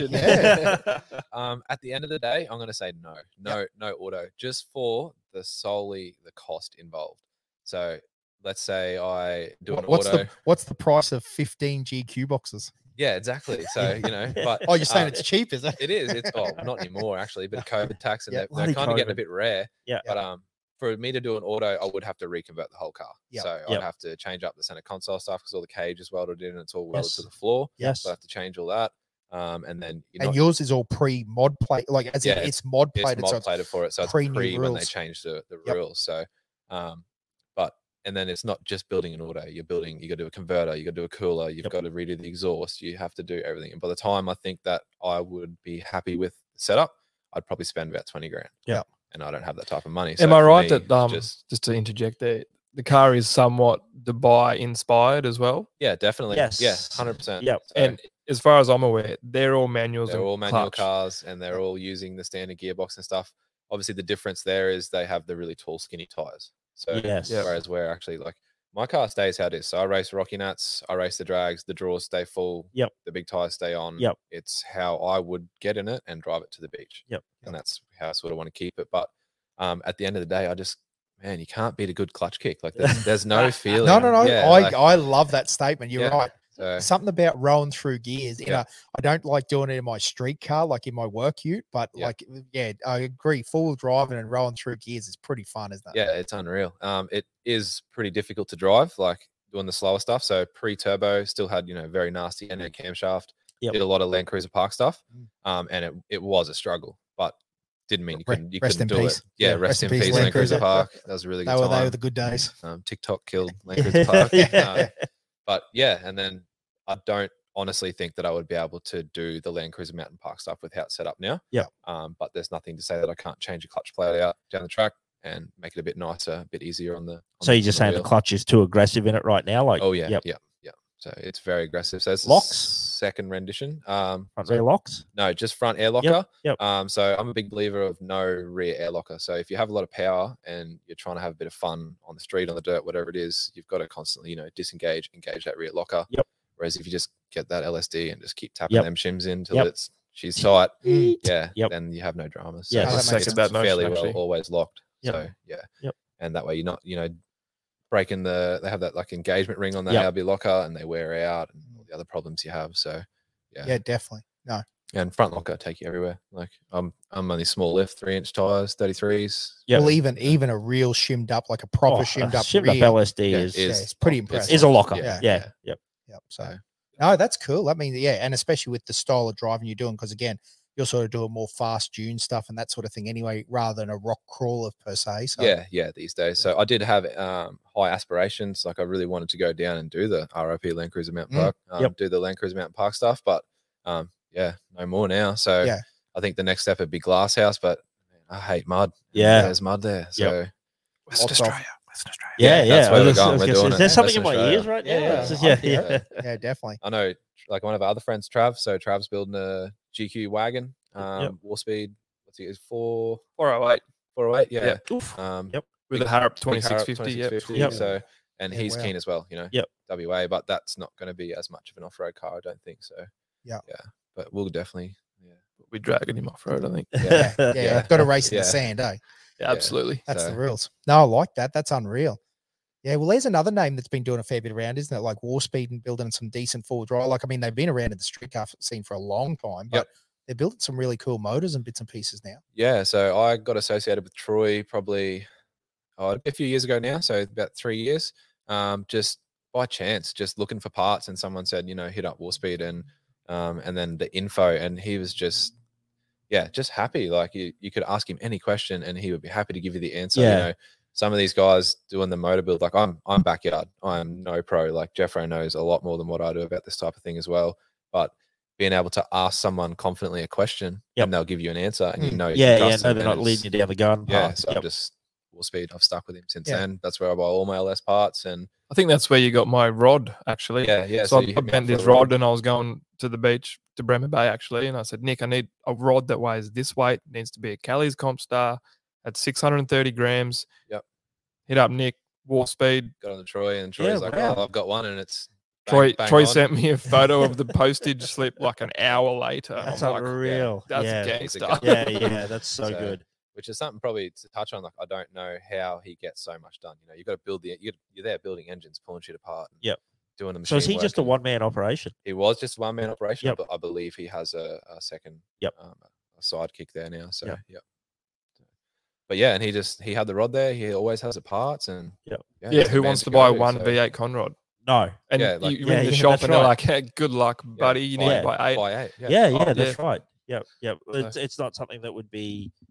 So was it like a leftover part, or didn't care? Just said didn't ask, you didn't care. He need just had one. it there. I'll get it to you. Yeah, that's awesome. Hey, so he's great. He's supplied a lot of parts. So all the stuff with Dave's burnout car that I've done for Dave with the HZ. Yes.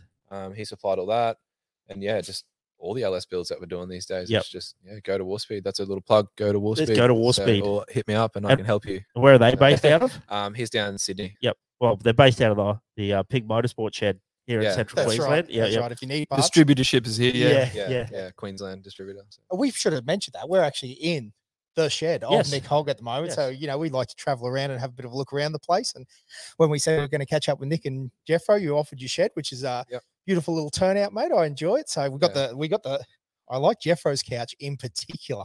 The casting couch? Yeah. Whoa. Yeah. No, but it's good, definitely. We're not at Fink here. That was the blue UV light. No, I like it. But no, mate, I think it definitely makes a huge difference when you've got the right people around you and giving you the right bits of information. Because, I think that's something that. Just touching on it again, like that's straight back to it, is the social media. Like it's just the networking. Same way I met Jeffro and talking about car stuff. Same for Troy, So that's the bonus to it. Like a lot of people say, why do you do it? Why are you on the Instagram? Why are you doing that sort of crap? And it's solely networking. Yeah. Shit you can find and do. It's just unreal. Yeah. Well, even down to what you were saying before, where someone has done it before. If you dig hard enough, that information's out there. Sometimes it's not easy to find, but it's definitely out there, isn't it? So yeah, definitely. Yep. Yeah, it's something we have talked about before. Like, it's the good and the bad of social media. Like, there's plenty of good about it, but there's also plenty of bad about it as well. Like, yeah, it's an interesting one. It's definitely a two-edged sword.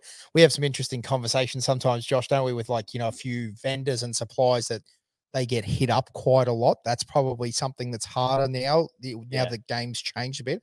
I don't know how to say it. I'm not being smart. It's the latest advertising. For sure. No one's going out and people still might, but I'm not reading the paper. Yes. Don't watch much TV, so it's all the socials now. Yeah, socials, but YouTube. Probably the other way around. Like, we're talking about like Buddy Heath from PID. Like, he gets hit up all the time about like, oh man, give me free parts, like, and I'll plug you on my Instagram. And he's like, doesn't really put food on my table. You know what I mean? Like, it's sort of that. You've already got that customer base there. Yeah, that's the thing. Well, even probably as full drivers, we need to be aware of what we supply and what they supply and how we can work together. You know what I mean? Like, it's a two-way street. You don't want everyone just bleeding, race wheels or, because they're awesome. We've had this conversation with Mick as well, awesome little sponsor of ours, and we love them, but we also, give us a set of wheels every second weekend. That's a hard thing to do. You know what I mean? Like, definitely. It's got to be, I think as Instagram and, all that sort of stuff, we've got to work together and make sure that that's all, that's the reality of it, really. Like, it's not really how it works. You've got to give them some return. Like, Well, that's interesting. That's probably what I'm saying is it's interesting because you probably see some of these people lives and think that it's all paid for, it's all clean cut. And, we see old Shauno on 4Drive Action. I hope I didn't shout him out. Probably negative gears now. Like next week, mate. Yeah. But a complete legend. I'm not trying to be smart about that, but you probably look at it. There's a lot of background work to that, isn't there? It's not just a simple start a YouTube page and all of a sudden you find someone's giving you free patrols or something like that. Like a lot of the stuff you've done is all off your own back, behind the scenes. Like, hey Josh, did someone give you a Gymco or did you? You know what I mean? But that's probably the thought process of some things. They see some YouTube and go, oh, the Gymco got paid for by YouTube. Well, it definitely didn't. So it's everything is self-funded. Same with Jeffro. I do, like, we do get help along the way. Absolutely. 100%. And that's probably what we're pushing is like, if you're that's good the to good them, side of it. they're good to you. It's a good two-way street, and that's important for us all to understand. So, did you actually had some interactions with some guys from Dubai or UAE of not wearing Oh yeah, but like, that's what I mean. Like, how cool is that? Yeah, good though. So, I'm around being a dickhead in their traditional outfit. Yep. And I was wary of the situation. Like, I may offend some people here because I'm being a clown. I'm not not being disrespectful. No, not being disrespectful. Right, exactly. Right. Yep. So I'm around, but just going with that whole UAE vibe in Australia. Look, and then their response was awesome, man. And I was expecting some hate from them about that, but it wasn't. It was, man, that's awesome. We love that you're trying to mimic us, but you're doing it wrong. Do it like this. Yep.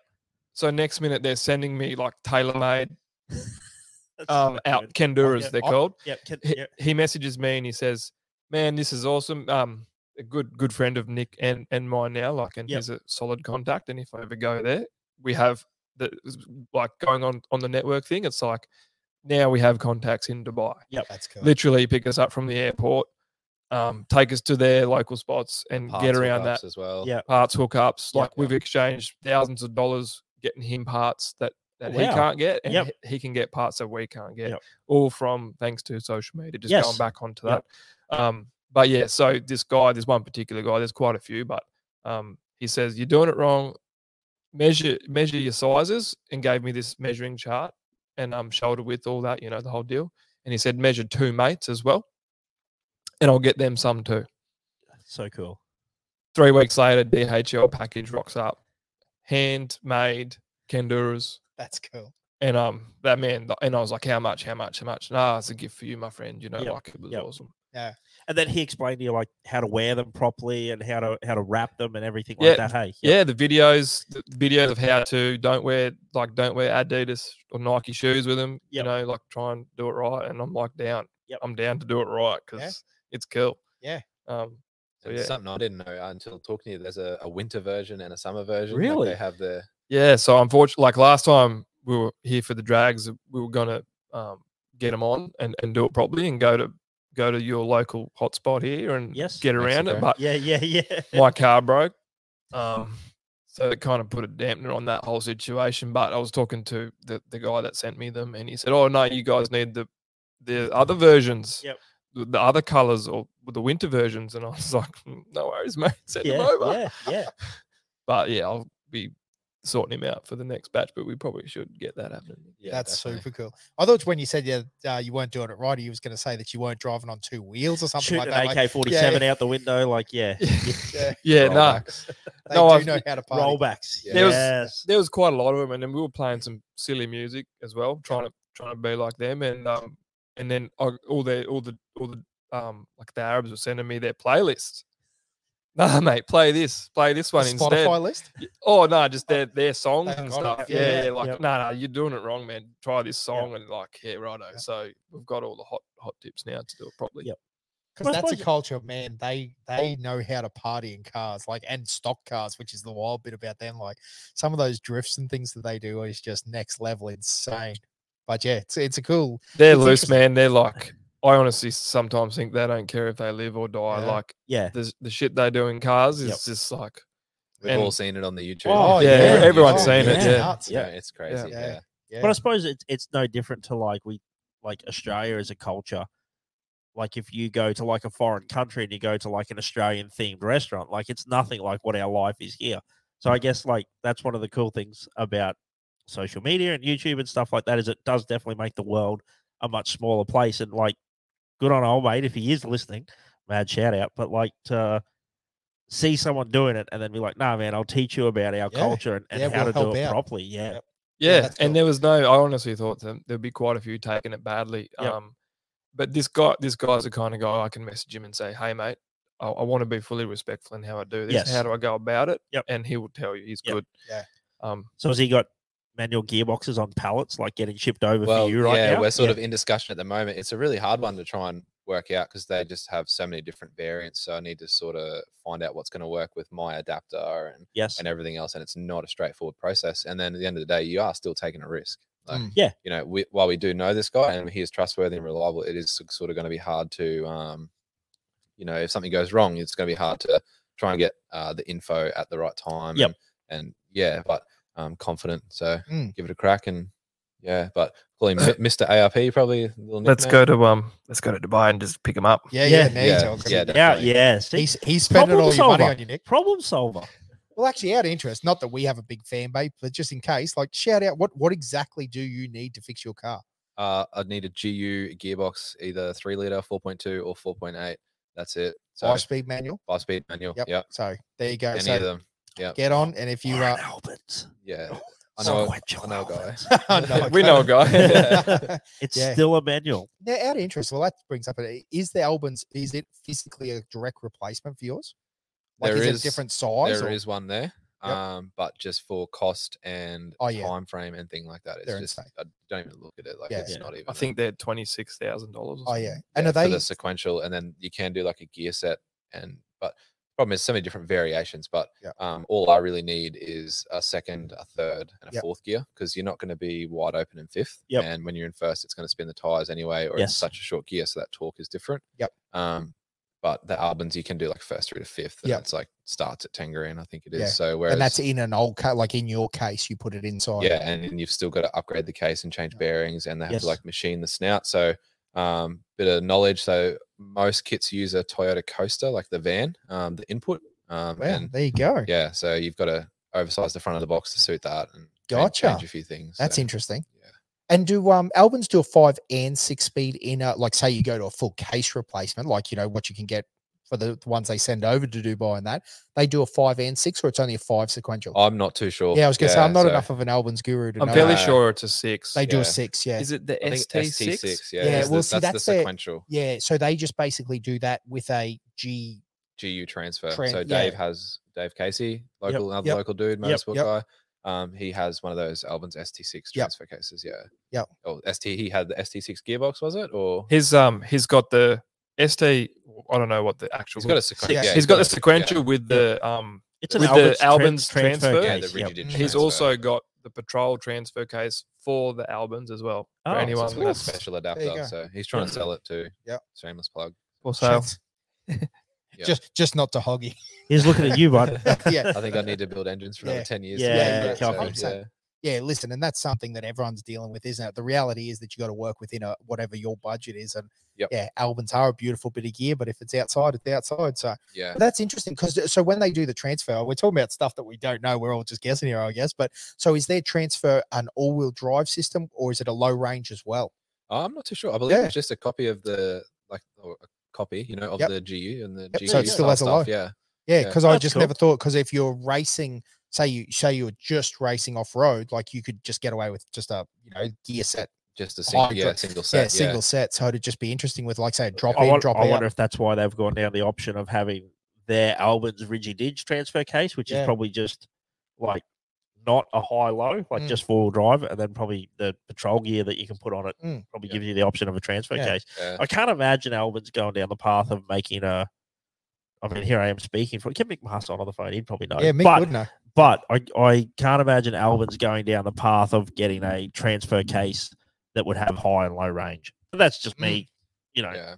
They're Victorians. They probably don't really. Well, but again, it sort of end up being whatever the Dubai market. Yeah. And I guess they build what they need to sell. Oh, that's what I'd be doing. Yeah, I think that's probably a fair point. Like, I think sometimes we probably get wrapped up that Australia's like this big market for patrols and stuff, and Land Cruisers and stuff like that, and we're nothing, nothing in the sea of it. You know what I mean? Like, I think I might be wrong here. Someone in the comments might be able to pick me up, but I'm pretty sure you can still go buy a new GQ or a Y60 from the dealer over there. Yeah. What? Yeah. No, I saw a post the other day. It stopped. Or you can buy a 61 and it's still in Dubai. You can just buy brand new. Yeah, still available. Yeah. Never laid at a 4.8, mate. No, it'd be interesting, wouldn't it? It'd be cool, like if we could get that sort of stuff here. I mean, it was a long time they were still selling 61 utes, wasn't it? With the 62, it's just only recent. Oh, well, can you still buy a 61 ute? I should know this sort of stuff. I don't. No, you can't. Yeah, gotcha. Gussie would be buying them brand new. That's if true. He could. He has pretty much this lad we do some work for. He loves GU utes, and he just buys them. Like he's got a mechanic that works for him. He sent him over to Western Australia to pick one up. Yeah, he seriously has to have 30 GU utes. I don't know why. Oh no, he loves them. Yeah, well, we all know why, but I'm just saying, yeah. No, he's an interesting dude. But anyway, that's crazy to think that they could still purchase one brand new. And the good thing about that is it obviously means that there's still some sort of factory availability of parts and all that sort of stuff. Like Nissan isn't just turning that off at the moment. Yeah. So I tell you, this is go. Well, you can get, I think it's parts SORQ, it's called, or PAR to like parts, and then SOURQ. Yep. And you can buy pretty well whatever you need. So. Yep. All the little fiddly bits that you can't pick up anymore. Yep. They're getting harder and harder to find. As every sort of P plater gets a GQ, and we all thrash them like we do. We wreck them. And then they're becoming quite rare. Well, throwback to Russell Mason. How many GQ shorties do you reckon? Yeah, between him and Sam, there's a couple of cabs there. Yeah, so, definitely did a few. Yeah. Definitely. Which is interesting because then you just got me thinking about, young fellas with the GQs. But again, we thought they were, and GUs were brand new. It'll be interesting to see in the future and I suppose we already see it with the young fellas with BT50s and Rangers and all that sort of stuff, but even down to the 62 patrols, like, I mean, they're not going to be, well, they're not new now. They're 10 years old now. Like, there's guys, again, this stinking COVID tax is probably wrecking everything because I saw a Series 1 for sale the other day. Good luck if old mate's selling it and he's listening, but good luck. But it was 85 grand. Like you wouldn't have paid 85 new for that thing. Like, yeah. Well, we didn't pay 85 for our series. In case anyone doesn't know, Josh and I both got Series 5s, and we love them. They're so good. My wife has a Series 5. Yeah. Well, that's something you need to sort out, bro. So does yours, I got mate. a Series. Pig's ass. Anyway, actually, mine's beat on. The poor old girl. I took it up to Kathy this weekend and put it on a rocket. It's not dented, but all the side steps are done. And anyway, it loves it. But well, we're only thinking the other day. We must be talking about like VN Commodores, GQs. Can now get Club Rego. Yeah. If you've got the right year models, like back in the day when we were like kicking around, like they were new cars. Yeah. Yeah. Like if you saw a GQ getting around at 5s, you're like, whew, that old mate's got some coin. Yeah. No. Well, and that's sort of what I was thinking is it'd be interesting to see in 10 years, like dudes will be spraying the VK56. I mean, dudes are already building turbo kits and supercharged kits for them. That's particularly the supercharged thing is sort of getting a little bit more commonplace, but like it'll be pretty wild when they're spraying VKs and, I think by then we might be making bootleg E85 in the back of the shed. And we need to just work out a way how to charge lithium batteries faster and discharge that's where it's going. That's where it's honestly going. They don't make noise, but man, they're awesome. Yeah. Yes. Yeah. what about weight-wise? Because where I was going with that conversation with the 62 is the issue that we're all going to have is that they've got so much stuff in them.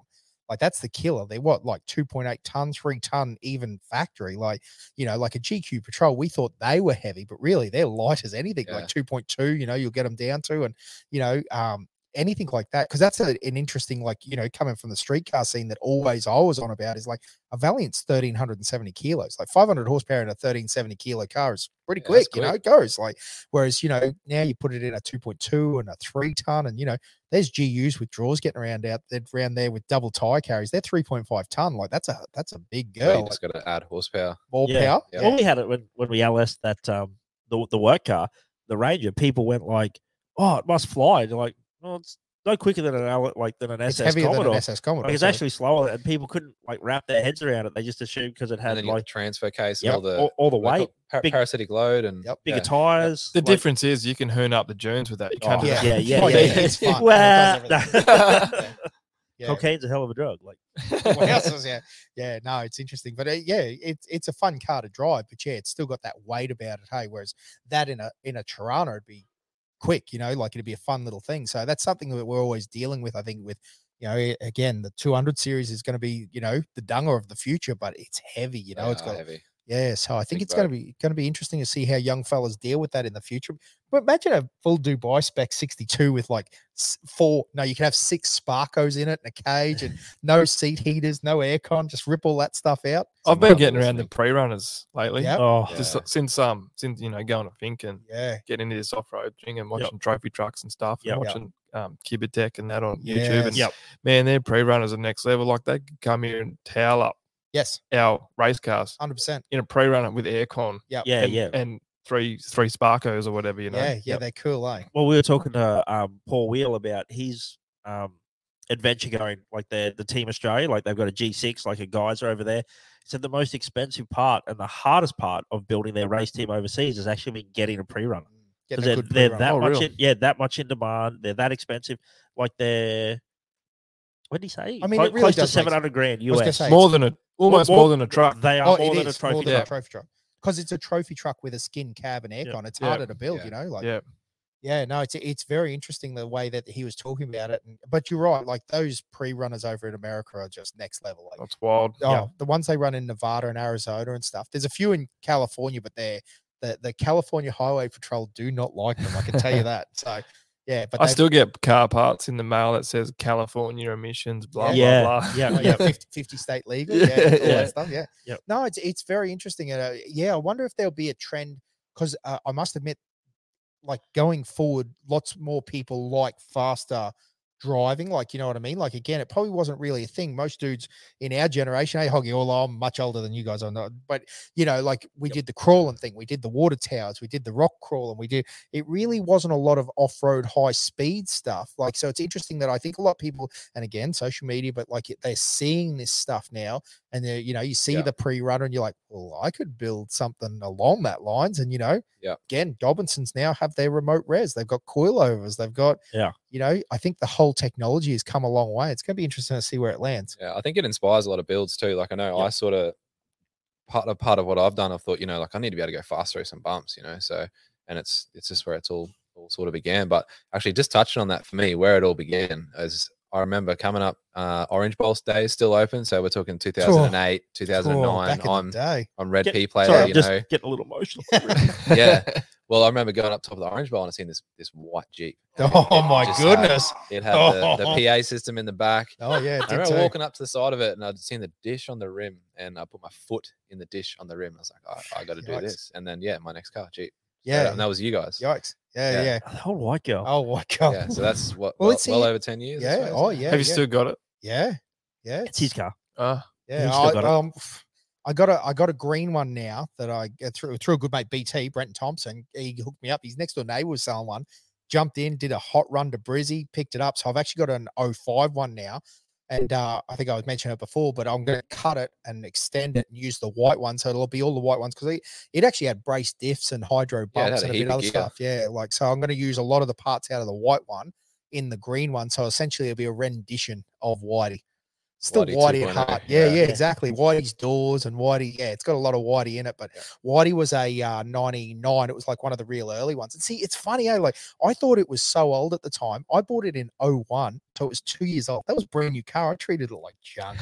It was so bad. But that's what they were good for. They were good for. You know, like back. Let's touch on the cars. The young fellas getting cars back then. Like we just went through Jeeps. Yeah, it was just That's what was available, and that's what took us where we wanted to go. And yeah, like I think I had 3, and then moved towards the patrol. And I think what it was for me is one night I saw one of the Stag boys with that black GQ shorty had a LS1 in it. You know, there was nothing crazy, but you could feel it in your chest. And it came past you in the bowl, and you're like, I need that. Like, I want to go. Or fast. Swaff with his with the LS1 pound. Oh, with LS1 pound 75. Like he had an LS1 75 before he had Bumblebee. But I remember seeing that thing, and I was like, holy crap! Like someone's put an LS into like a 4-wheel drive, and it was just so cool. And like you said about feeling it, like when it was in the bowl and he was up at you, there was just something.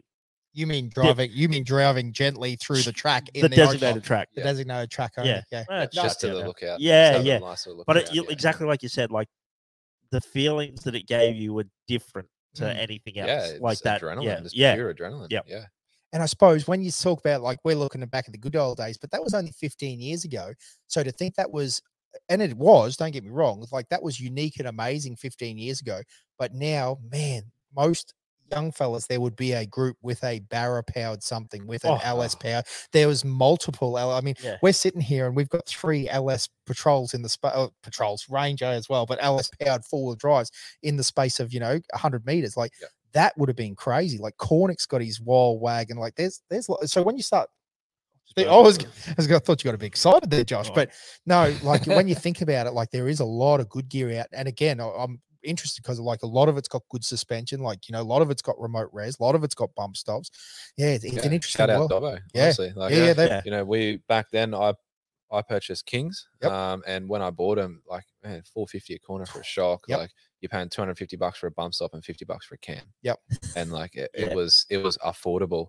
And now it's, man, if to be honest, I probably won't even rebuild these. Like I'm just going to go out and buy some Dobbos because they're just so much better shock, and it's just what he's done for it. Well, technology in itself, even like if you've got 20-year-old Foxes, like, and they were good at the time, they were like the best, but there's so much technology and shock that's changed. Foxes? Were they? Oh, it doesn't like Foxes, this kid. No. I had Foxy. I had a bit of a combo on the Jeep. It had Fox Smoothies remotes. I had Foxys on the Jeep. And King's hydro bumps. But Josh is king for life, boy. Oh, got 6 tubes. Got 6 tubes. Have you got TD42 tattooed on you anywhere? No, I never actually. You had a TD42, but not a turbo. Not a turbo one. Yeah, that's right. Yeah, I had a naturally aspirated TD42 in a GQ wagon on 37s. The real forklift. Yep. It was so slow. It was so slow. Honestly, we did a Cape trip in it, and we had to, how you talk about tailgating trucks? We had tailgate trucks so we could do 95. Like if we couldn't do, because it had a rooftop 10 on it, we couldn't do 95 without a truck. Yep. It was a good truck. But it got us whenever. It got us there. It was a forklift, that one. So it loved it. It's still around CQ somewhere too. There's a few cars floating around CQ that are old beat on current cars. Q Anthony Orff, the one. How crazy is that? Yeah. Oh, if you guys don't know what we're talking about, we got sidetracked there with Hoggy. But back in the day, I had a little nitrous sprayed Sylvia, and it wasn't really that quick, but it was good for the time. And it was a non-turbo, turbocharged, just butchered at Q, like the Sylvia. It was what motor was it? An SR20. Yeah. Right. So we bought this turbo you bought this turbo off a guy cheap. And then we had this my old boy went through engineering when he was older, like and he had another mate that did mechanical engineering. And he was like a bit of a mad scientist. Like he had one of the original Motecs that you used to tune by turning dials on the front of it and stuff like this. And he had was it 4G63? Well, you're missing the story. So the turn dial, like literally screwdrivers with pots in a Motec, was in a Falcon with a 460 big block with a top loader manual, like a V-gate one. Yeah, so it was an XB coupe. And he actually tuned it like with little pots. Madness. Never seen it before. That would have been in he was the nerdiest looking guy you've ever seen. Like early 90s? Yeah. Wow. It's not Russ. Yeah. No. Mason would have been into it. He would have built it. Yeah. He would have pulled it apart and built it himself. But he sold you a set of injectors cheap. Yep. And we literally just jammed the injectors in it. And the way we tuned this thing was we just kept putting boost into it until the air fuel ratios became good. It still ran on the NA computer. Like, it was everything. There was nothing right about it, but it somehow worked. Yeah, and it was a lot of fun. But anyway, that car now, it's been through many, many young fellas, and I think it was destined for a scrap heap, wasn't it? Like literally like bare bones, end of its life, no interior, no motor, it's done. And now he's done full or bolt nut resto. I think it's a 4AGE. Yeah. And it is beautiful. No, it's 4G63. Yeah. It's the Mitsubishi motor. Yeah. And he's got custom bell housing to a T56, so he made it all himself. And it's beautiful. But this guy, he's proper like ADHD, like just like he welds beautiful, but he's very pedantic, and it's good to see, because I can't believe I didn't even know he had it for a long time. And then all of a sudden I saw a photo of him building. I'm like, holy moly, there you go. No, it's good to see that some of the cars are around. So we kept all the Valiants though. They're still they're tucked away in sheds. I saw them today actually. Had a look. Which one? Orange one. Get it on the road, bro. I still got an orange one tucked away in a shed. Haven't you got a Jimco that needs to get on the track too? Hasn't he got? Yeah, we do. Yeah, we do. Oh, he said we. No, yeah, that was all of a sudden. Yeah, me is me and Mickey Bryant. True. Yeah. Yes, yeah. So it went through one of those full rebirths that for people that don't know the story, it come off the road to get some different front shocks. That was the plan. We were pulling, so it had classic offer. It had little 2.5-inch triple bypasses on the front, and I think it would cook them away. Like, you could start a whoop section and it'd be good, and then by the time you got like say half a kilometer, and you'd feel the front end go away, and like you'd then change your shock oil at the end of the race and it'd be all black and burnt out. So we pulled it off the road to put some new front shocks on it. We went to 3.5s on the front, a little bit more adjustability, and then from there it just continued to grow out of hand. So from there we it had just a little baby LS1 in it and a 4-speed Ford. And when I say baby, it was like we got it, it did 7 years with us before we rebuilt it. Yeah. And we put pistons and rods in it, but just because we had it. But up until that point, it literally had like what was it called? It was like a Speedway GM cam, like some H something number that we looked up, and it's like literally a circle track LS1 cam. And that GM. was it. 3/4 race cam. Yeah. That was really it. Yeah. That was really it. And that was it. Like, even it still had, like, the heads were not even a bit of sandpaper was put on the heads. Like, single row timing chain. Yeah. Like, you could we actually started feeling bad about how bad we'd treated it for this number of years. We're like, maybe we shouldn't have revved it like that. Yeah. And it actually, I wasn't a hater, I wouldn't say that, but I never saw like what people saw in LSs. And then after we pulled that thing apart, I was like, my goodness, I get why LSs are now popular motors. Like, it was factory rods, it was factory pistons. Like, it had a camshaft, an exhaust, and a Motec on it, and that was it. And it was a great, like, you never had to worry about it. It was a great little motor. So the first thing out of his mouth, I changed it. Because I'm an idiot. Power or no car. Yeah, 100%, bro. 100%, man. It always felt dirty that in a shed full of Valiants and Chryslers and stuff like that, that our race car had an LS in it. So yeah, we got a what's the right word I'm looking for here? Yeah, a NASCAR motor. So it's got an SB2. No, R5 P7. So, which is essentially like the Dodge, the Dodge version of the SB2. Oh yeah, copy. Yep. So it's a Dodge. Yep. So 5.8 liters, 810 horsepower, 8,800 RPM. So it should be a barrel of fun. And you have all day eight long. into one exhaust. No, it used to. We won't do that anymore. That won't have the capacity to flow the amount of air that we need. So is it going to sound like Robbie Gordon's trophy truck? If I am that lucky, yes. Because I mean, well, it'll rev to 9 now, so it'll sound pretty wispy. Yeah, that's hot. Yeah. So it should be pretty pissed off. Push rods, and it's got we just put an 8 stack fuel injection. So it was carbureted, obviously being NASCAR, but it's gone to fuel injection. Yep. So took the 4-speed H pattern Fortin out of it and gone to a 5-speed sequential Albans as well. Yep. So essentially, from when we raced it last, the only thing that'll still be on it is the chassis, which has been heavily modified, and the radiator, and the rear shocks. The rear shocks. Other than that, everything else will be completely different. New dash, new seats, new fuel tank, new. But it's happening. Yeah, No, it's yeah, not yeah, that. yeah. So definitely. this is the hard bit. So all that you know this stuff because you boys build cars. All the big things are done. Motor, gearbox, seats mounted. It's now wiring. Yeah. and That last hoses. 10%, it's the Bro, killer. it's so slow. Yeah. Yeah. So And all the little things like because obviously kids. yeah. Kids? So I had twins. Well, I didn't have twins. My slows wife it had down. twins. Yeah.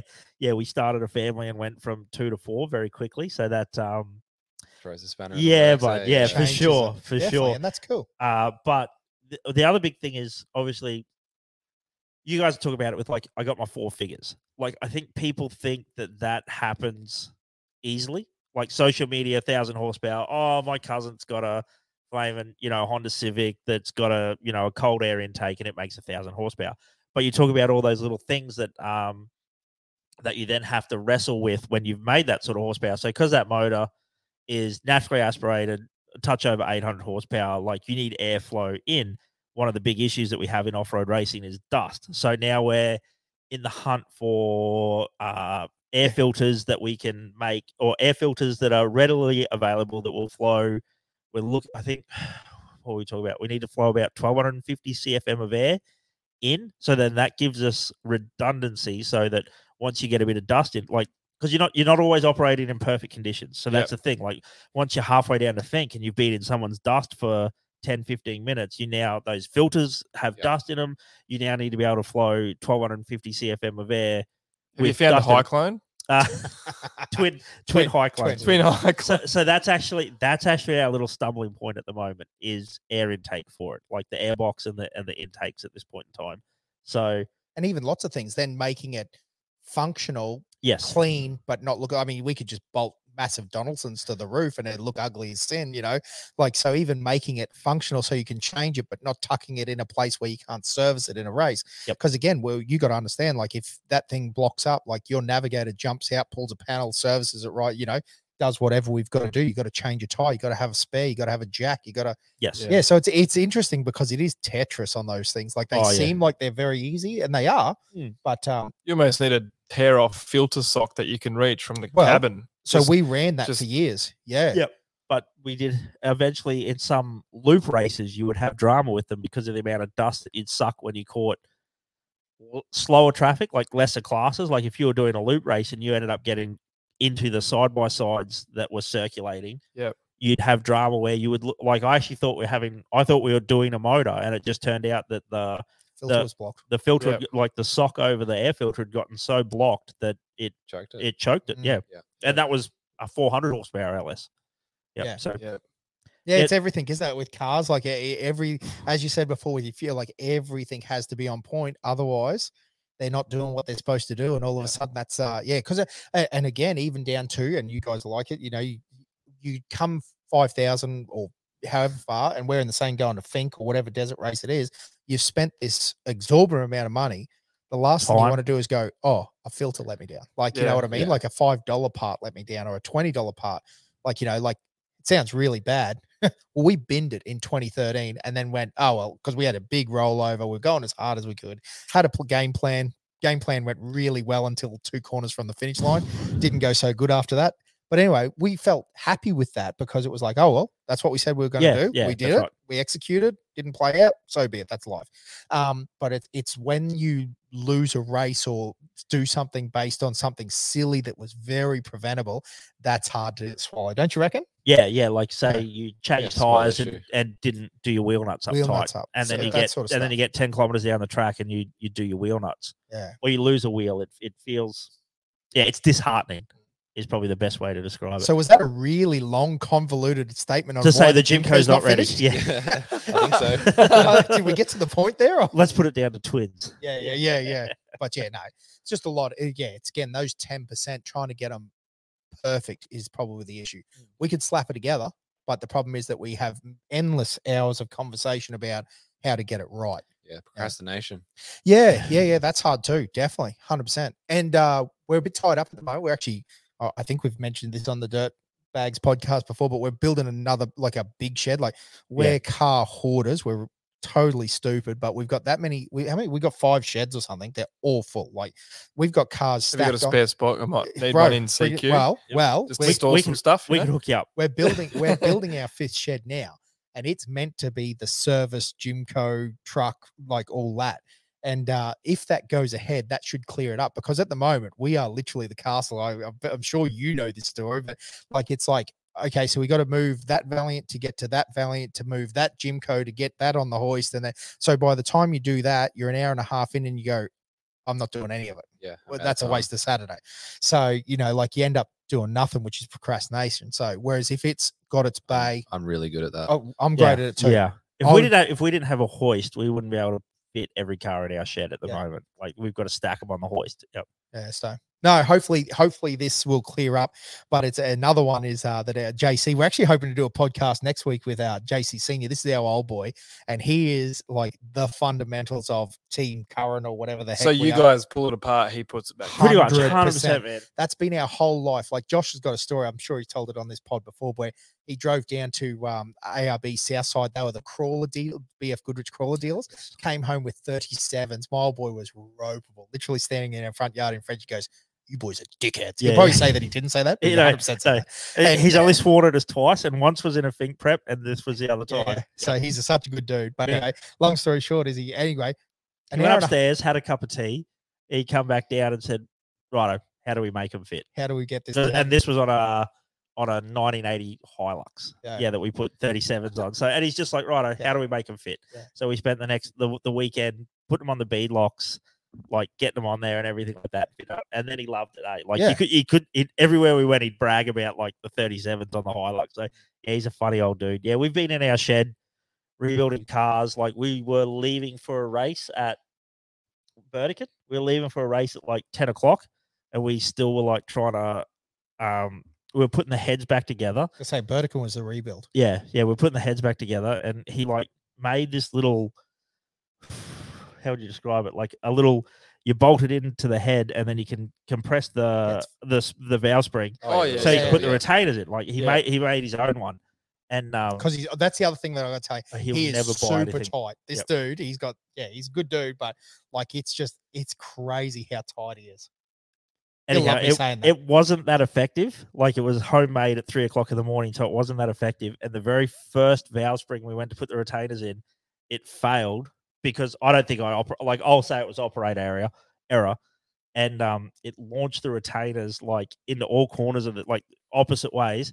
So at 3 o'clock in the morning, we're like on our hands and knees looking for the collets, man, so that we had no spares. We had no spares. Well, we had spare collets. Yeah. Not us, man. You need a metal detector. We spent you were sound asleep in a chair, and we spent like a good 30 minutes, I reckon, on our hand. But we managed to find them and managed to rebuild that motor and managed to get to Burdekin to race. And had a good race too. Had a great time. Had a good time. Had a great time. No, so it's interesting because I think that's all. And actually, guys, this is what this podcast is all about. We're just trying to tell good stories. You know what I mean? Like it's so interesting talking about you guys and the adventures you've had and the motors you built. And we just often look at it and go, oh man, it's, like at some point, other people are very interested in this sort of stuff. And I hopefully this is what we do with the podcast, and hopefully more people are interested. Hopefully we can get Cornick on for a chat. If he ever mans up, Nick? He will. He will. I reckon he will. Yeah. But he'd have a lot of good stories. He's done all that overseas stuff. So gone over with the teams and done a lot of the navigating in the trophy trucks. And absolutely. And he's a bit of a staple with Billy at the moment too. They're doing really well. So yeah, he's got a lot of good experience at the moment. And he builds cool cars too. He's always had good stuff and always been a full drive guy. So no, it's pretty cool. I think it's a good thing to get all these conversations out there in the chats. And we didn't really bring up too much controversial stuff tonight. We didn't say too much bad. So I reckon, like buggy versus trophy truck. Or... it's not even an argument, mate. Do you want to have a look at what's winning the championships right now? Go nuts. There's a reason they're called pro buggies, not called trophy trucks, and we just call them trucks, not trophy trucks. I'm still learning the lingo. Yeah. Well, we wouldn't even watch them except that a man called Greg Gartner's got one. That guy is a nutbag. You know the one we're talking about? The Don River? Are you coming to Don River? I sort of... No pressure. Yeah, I brushed on it. Actually, I asked Bryce if he was coming this year. Yes. And he said no, but he said maybe next year. Yeah. You should definitely come to Don River. Don's a good one. Yeah. Definitely. I was going to try fit it all in, but...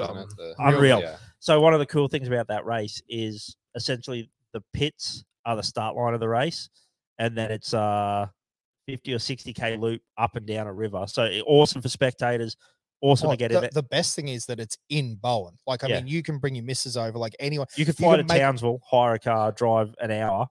That's not really your style. It's a couple of hours, but I was going to say, the fact is that you can have a beachfront apartment. You can nip out, watch the race, and then go back and have dinner at the pub. Like, it's man, if you can't go because you're not allowed to, you can always sell that to them. You know, we'll stay on the beach and blah, blah, blah. 100%. Oh, no, it's just, well, I just think it's one that they will continually, they'll go, hey, we should go to Don this year. My missus does it all the time. She's like, oh, are we going to Don this year? Yeah, of course we're going to Don. Is that cage approved? Yeah. Oh, we could put a number on the roof. It's got no logbook, thankfully. Or they might look at the turbo and think it might be. True. Just hide it. Yeah, just pretend it's not there. Hey, well, just make me a cover. Yeah. No, but the moral of the story is it's a good race. If you get the chance, definitely. Don it's probably, and I reckon it's getting. I'll call it. I say in less than 10 years, it will be the premier race in off-road in Australia. Ooh, big call. But it's definitely up there. Like between Fink and Don, and I reckon we've been talking about this a bit. Hey, if they nail one other one, maybe Kalgoorlie. Yeah, I was going to ask you about that. What you rate that on? Oh, we'd love to go over to Kalgoorlie. That's an easy stretch for me. Yeah. The bikes, the cars, like it's because that's the key. See, most, exactly. As fans of off-road racing, motorbikes and cars, the fact that you can do both in a weekend, that's killer. And as a spectator point of view, Cal's pretty good. Never been, but we want to get Al's been. We'll have to ask Al. Yeah, Al went over and raced with Corey in a pro buggy. Yep. Yeah, right. Yep. Yeah, no, it'd be worth a look. I definitely think it'd be worth a look. They might just have to ring us up and tell us to come. Hey, Josh. Well, we like to push for a lot of things that we don't have to organise, but we're saying that they should do like a desert race sort of championship, like a tri-series. Yeah, like a tri-series. Oh, you mentioned this on the podcast before. Yeah, absolutely. Yep, we'll push it along. Bowen and I think Don River and Kalgoorlie. Because the other one we're pushing that it's lost a little bit of momentum, but it was big on Facebook for a while. The Burdekin 24. The Burdekin 24. We've been on about Mick Marson up there. We reckon we should run pro buggies and trophy trucks for 24 hours straight and see. Did you say trophy trucks or trucks? Just trucks. Just trucks. Yeah, I mean, Hynos. Yeah. FDs. Unimogs. Unimogs.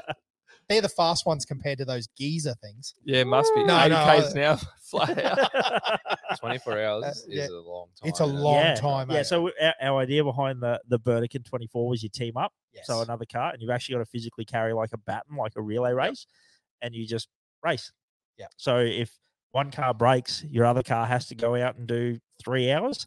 Or you can decide, are you going to do lap for lap? Are you going to do 4 laps? You're going to have a, strategy comes into it. Lights come into it. Yep. Who's driving?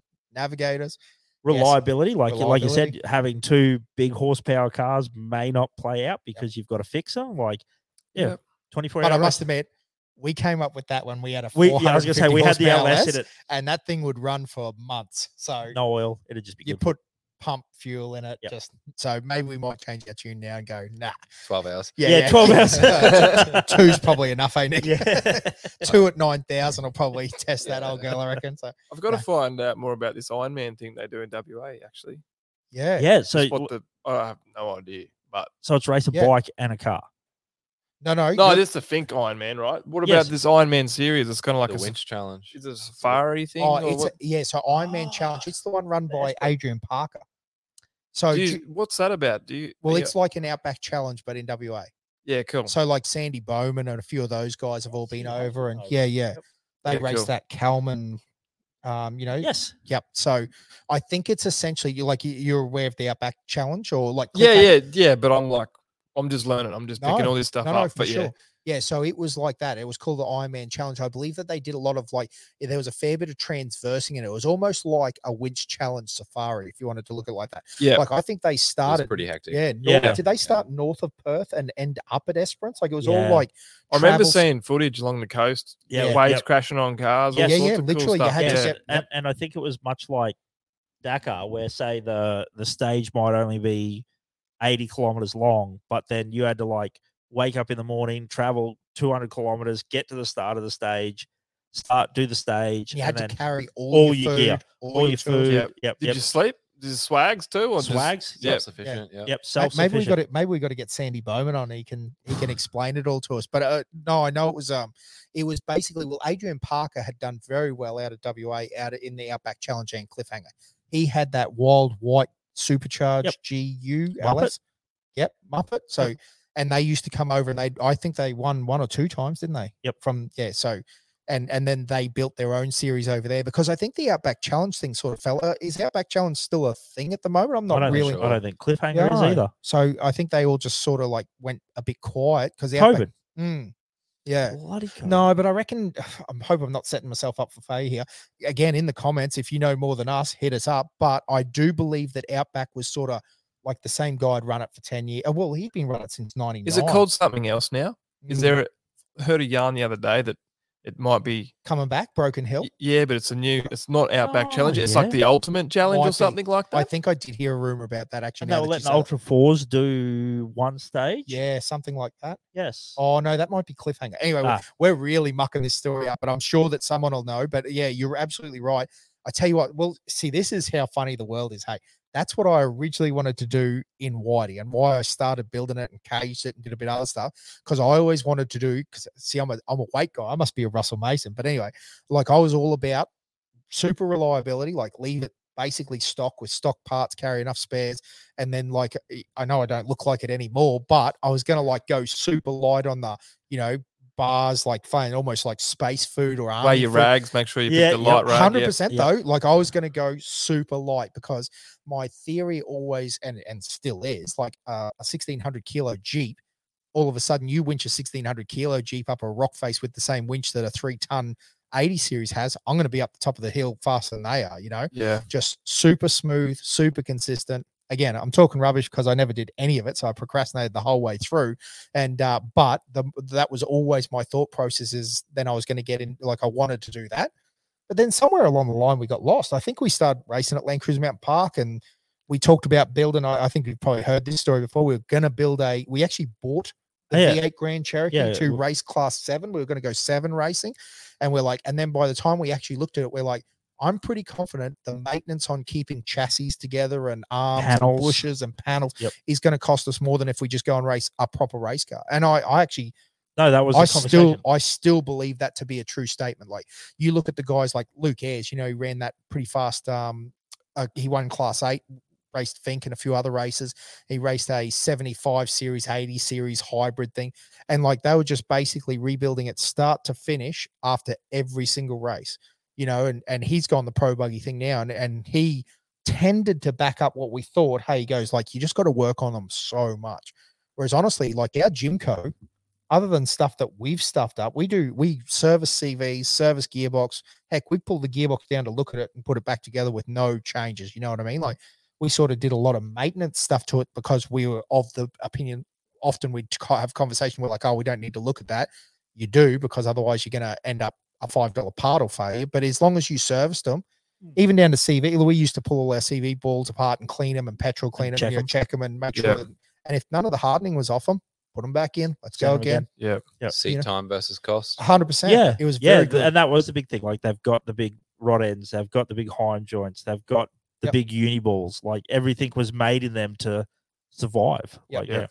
So, it was interesting because, again, we might be on the wrong track, but that was just our opinion on what we saw. And because we were going to go 7 racing because we thought particularly it was a V8 Grand Cherokee. And at the time I went, everyone else is racing TB 42 GQs and that. We're like, this V8 Grand Cherokee will smoke all these patrols. Like, it won't even be a challenge. They're all linked up. They're all coils. There's no leafs. Like dudes were racing like 75 leaf spring MQs at Fink. We're like, holy moly, they looked so bad. Dude had a Brumby. Now he was fast. You remember that? I do remember the Brumby. Stuart Zelensky or whatever his name was. He took out a couple of times. A couple of times. Yeah, very fast. See, we would have bitten off more than we could chew with him.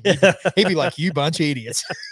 But he was very fast. So but we sort of looked at and then went, oh man, well, I think this is, and so we just got heavy into, and I'd always been into the motorbike thing. So I'd raced a bit of enduro stuff around here. Like, the Pony Express series used to be big and through the ADB magazines, we'd always wanted to go to Fink. So This is how old we are. We are really showing our age. Josh and I in 2010 decided to ride it, and we mailed in. You used to have to mail in your nominations and then wait to get the information back if you'd been accepted or not. Did you have DVD players then or VHS? Oh, bro. No, DVDs. DVDs definitely. Just. You had to back order DVDs though. Yeah, VHS when they came out. No, that was funny. But anyway, and then once we went to Fink and then Gundy. I think Gundy was the big turning point as well. Yeah. In what year was that? 9? 09, yeah. We went in 09 to Gundawinny went. And that was Brycey Chapman and all those boys. And we're like, oh, this is out of control. Like, it was a good year actually, 09, because we talked about it on one of our podcasts with Bo Robinson.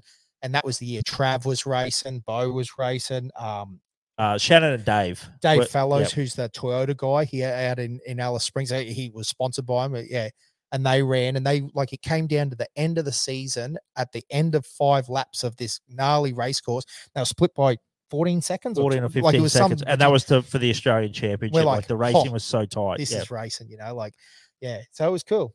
Yeah, but it's interesting. It's changed a lot. Again, man, we keep going back to social media, but the way that's just shown too, because even Toby won it in 2010 and it was 2012. Like he was still walking around and he wasn't a celebrity in those days. It was just basically if you either knew about Fink or you didn't, and not many. But then what was it like? Really, 15, 16, 17. Billy Geddes got quite a bit going on. Like he was quite a name there for a while, and well, Jewett because he did the Australian Championship, won that in Class 4 when Hellboy came out. And, yeah. So Fink is your only off-road race, or you've been to any other off-road race, like as in Pro Buggies, Trophy Trucks, off-road race? Yeah, so Fink. Not the one that's just been the one before that. That was it. That's totally it. So I'm like, I'm learning it. Yeah, you I'm better get to Kalgoorlie. But I'm keen on the Kalgoorlie one. Yeah. What about you, Hoggy? You've been to one? Now. So I've just done all the so the short course type stuff that we've done. That's about it. Oh, that's pretty cool too. You actually competed though, right? Yeah, we did. We did the Superior Engineering when they did theirs down in Brizzy. Yes. That a couple of times. Yes. And then when it came up here to Gladstone, I think is it Brent? Yep. Yeah. Brent did it. Taylor. Put it on and good bloke. Friggin' sweet. So. Yeah, that's a good course too. It was nice and flowing, and it was fast. Yeah, it was fast. Yeah, it was good. No, that's right. Some really shorty, Yes. So, and you did pretty well in that, didn't you? Race car. Yeah, not too bad considering. I think I did better in the Superior Engineering, but I was like in the class. I was the only car with plates. Yes. I literally put it on trailer, take it home, and then because they would have put you in Class 8 because it had an LS. Well, it wasn't really a Class 8. It was just like an petrol modified. Yeah. So, and it was crazy. I think I was racing like there was a kit car Hummer and it had a LS in it, but it was on like a GQ chassis, and it was, these guys are just going. I think I remember that. Crazy, yeah. That was like you're still on the dual lanes, like going into Brizzy, and it was like at a big showgrounds. Yeah, just off the side of the highway. Yeah. I remember that. What was that? Farm Fantastic. That's exactly what it was. Yeah. But no, it's a very cool sport, and I will highly recommend that you boys should get up to Don River. It's one of those great ones where you get a lot of time to interact with the competitors as well and stuff like that. Like, because they all camp in a showgrounds and you're allowed to camp there and everything like that. It's a good one. But I mean, Fink's always a hard one to go past. Like, it's just convenient that I've got to cross the country to get home. So doing the whole Donaldson's drag thing was awesome. It's almost like they've planned at a good time for you to be able to go do this drag, go to Fink, and go home. I think low key, yes. Yeah, I think it's a. I mean, also too, it's it's a week before, so any CQ lads can still do both. Yes. But to touch on that is something we're trying to sort of like talking with Ben. I think he would like to spread the gap out just a little bit more. For Fink. So a couple of the bigger players, they're going, they're pre-running the week before. Yes. So give them a bit more time. Yep. Very smart. Yeah. A couple of events. So we'll just probably try and make this thing an annual thing. I like it. But see. So like an annual trip a commitment? Yeah. Well, I mean, now it's been recorded, I suppose. So just invoice him now for the nomination, Ben. No. I still feel like that it's got to be a two-way street. We got to go to Western Australia. I reckon. Yeah, as simple as that. Yeah, that's fair. Like, I mean, we have We'll Pass Wednesdays at the Perth Motorplex. Yes. Every single Wednesday. So if you've got a 4B with mud tires, just rock up and race it on the drag strip or like on the dirt? on an international. Like this is like going on the whole Banaraby drag thing. Yes. We do it. We can do it every Wednesday night. Wow. in Perth. Yeah. That's pretty cool. So But they don't get narky about you using. I think they have I'm not really sure, so don't quote me, but I think they give them a lane. Yep. So obviously Awesome. there's a prep lane that Yes. you can't screw up, and then maybe they give them a lane. Maybe they just let them go down. I don't know. I've never been. It's just funny because I drive 5,000 Ks to try and run a 10-second pass, but I can literally do it 40 minutes from my house. Where's the fun in that, though? Yeah, I know. There's no flex, man. Yeah. Like, So you're saying we start an Australian championship where, say, it's like Benarabi and then Western Australia and then like bonus points for who's the fastest up a sandhill? Yeah, I think we can make this sort of like the Iron Man of. Yep. Yes. So Benarabi Yes. to the local area here to the sand dunes, and then Western Australia to the Western Australia local areas, and so it's a 4-round competition. 4th round, I like. You got to have your swag, Yes. Yeah. your gas cooker. You got to sleep in your car or Yes. next to That's it me, or yeah. whatever. Yeah. Oh. That's me. No, I love it. What I love it. luxury resorts are around? Hey, I've got another question. I would just be listening to your race. Like, so being we raced the Sylvia and did a bit of drag racing back in our day, but always in street cars, never in four drives. What's it like in one of these big horsepower cars at 180, 190 kilometers? Yeah, what mile an hour are you running through the traps? I'm doing 121 or 122 mile. So I'm not a mathematician or anything. I'm but doing 117, 118 mile, and that's about 197 Ks an hour. Yeah, so you'd be a touch over 200. Yeah, or 121. I'm doing like 121 miles per hour Yeah, a over bit the faster. finish line. Yeah. You're probably 210. Yeah. Yeah. But your front half is just phenomenal. Like the speed difference between something like Like myself. his or- eight. Yeah, well, I'm on auto as well. But Yes. this thing now is pretty. It's like we talk about the whole race that we're going to have and everything, and it would have been a good one because they're like, I know it's a shorty, but it's still pretty heavy. Yes. But they're very similar in power now. Nick's actually hasn't been dynoed, but looking at all the numbers and all that, like it's on top of the money. So it would have been fun. Yeah, it's a little bit disappointing, but it just means we get to link up again. And Yeah, next it's year, like a good definitely. excuse to meet up. crank Well, this it out, whole so- thing, like I broke my gearbox here and just decided to rendezvous kind of thing. And now I'm back for another little expedition, Yes. and Yes. it's all positive. Yes. It's all like Yep. I broke my gearbox, that shit, but now this is all positive. We're Yep. going back in CQ and Yep. having a fat time. So we found the common denominator of gearbox breakage, Hoggy? Or we blaming? Yeah. no comment. Yeah. LS's with boost. Yeah, So that's yeah, fair. yeah. LS's with a lot of boost. Yeah, that is true. No, that's cool, man. It's a good way to look at it too, because it's definitely an adventure to go on these sort of trips and do have these sort of experiences. Again, you won't be sitting back at 65 going wishing that you didn't do it. No, man. Every time it's just huge learning experience, and Yep. that's what I'm all about. Just Yep. try to learn every day. Perfect. I love that. Definitely. The nod from Josh Carey's like, yeah, I like that. I can dig it. What are you thinking, young fella? I reckon we wrap it up. Nice. Time for a beer? Yeah, absolutely. I like it. I want to get out and check these cars out, to be Yeah. perfectly honest with you. Definitely. That's We'll try to really get some photos for the old Yeah, gram. And I know there's plenty of photos on your gram. Now, boys, first up, give us a plug. Give us your Instagram handles and where we can find you. I am just solely Pigg Motorsport, 2Gs. And yeah, honestly, I appreciate all the follows. And if you've bought a t-shirt or something from me, you have funded this. Like this is how I afford to do it. So Love it. it's great. Jump on, give me some support. And That's Yeah. awesome. Yeah, There's love to always catch up with videos. yous. There's always bits and pieces. There's stories. So well worth. We follow. Hey, Josh, we Hell yeah. love it. So Oh, yeah. it's good. There's always some action happening. And Jeffro, hit us with it. Man, I got a list so long of people to thank, especially since like just crashing for free. Yep. But yeah, big ones, Dobinsons for the support, putting on the event. It's been awesome for them. Awesome for me. I mean, yeah, John for the recent use of his hoist and all that for getting my car going. That's John Pratchett. And yeah, Nick, Alan Cornick as well. Yep. He's been literally swinging spanners with me all week, getting this thing back Cornick's a G. together. Yeah. He's yeah, literally- he's got- he's a gets it done. thug, hey. Yeah. He's Yeah, got yeah. 1 week off, man, every single day. Yep. He's babysitting me, Yep. looking after me, leaves me his car. Yep. The whole deal. Just absolutely looks after me. Yep. Awesome. So thanks to Al. Probably the boys at Burson's. Yeah, the they're a boys- big one. Burson's going in there every second day or every day looking for parts and bits and pieces. Shout out Cookie. Johnny They're and Johnny and Cookie and super other solid in lads. CQA. The Burson boys here are top level. Yeah. Yep. And Yep. just to touch on that, like, sorry to interrupt, but No. like I recently had my old man chasing some parts down. He's moved down Sunny Coast, and I said, go to your Bursons, and he's gone to Bursons, and down there they can't get him the stuff. And the guys up here, they're just next level. Like I've bought stroker kits through there. Like, whatever you want. They just genuinely love it. Yeah. So they've been solid. It's crazy, but yeah, like they'll order like Holly parts for me and get them. But yeah, sorry if I forgot anyone, because there's a lot of people that have helped out. But Regan Hines has been around helping me out every single day. It's good. Wiring guru. It's been awesome. And but what's your Insta is? Oh yeah, I think it's Jeffro Charles.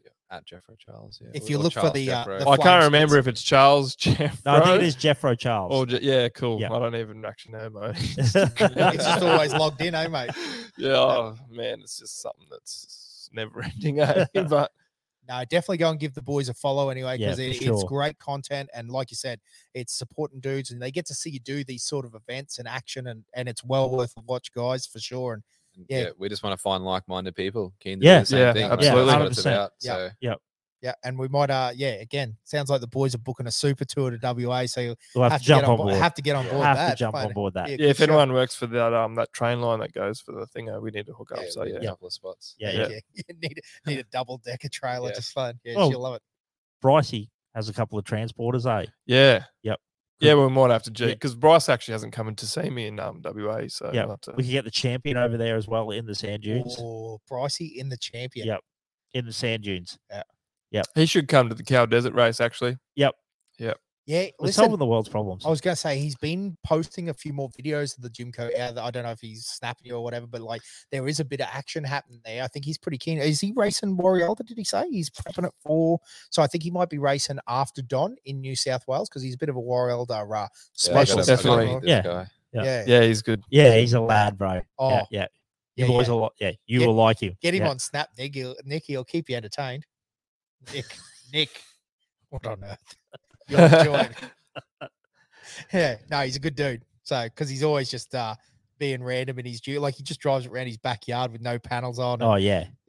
Because they're on I a don't think bit. They're on a bit. No, he tipped her over the other day in his backyard. He's a wild man. He backflipped his Can-Am. Yes. Backflip. Yeah, that's right. That's all you need to know. He is a wild man. Yeah, he built because their family does earthworks and stuff like that, so they got like machinery, backhoes, loaders, whatever you need. So yeah, he built himself a ramp so that he could backflip a Can-Am. I think when it landed, he did a lot of damage to himself. It snapped everything, but he did it. He did it. He definitely did it. Yeah, he did do it. No, he's a legend.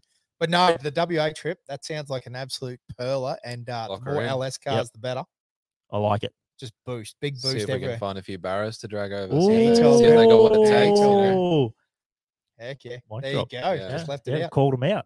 Called him out. Stinking Fords. Taxi motor. Oh, exactly. Yeah. Yep. Still going 1,000,000 kilometers later, but very good. I don't know if 1,000 horsepower ones do. Yeah. They Copy. love it. Very good. All righto, boys. We appreciate you guys finding a bit of time tonight to come on the podcast. And thanks for having us, mate. Yeah, it's been a blast. It's been really good to hear some of your stories. So all the best, boys. Cheers. Cheers. Hooroo.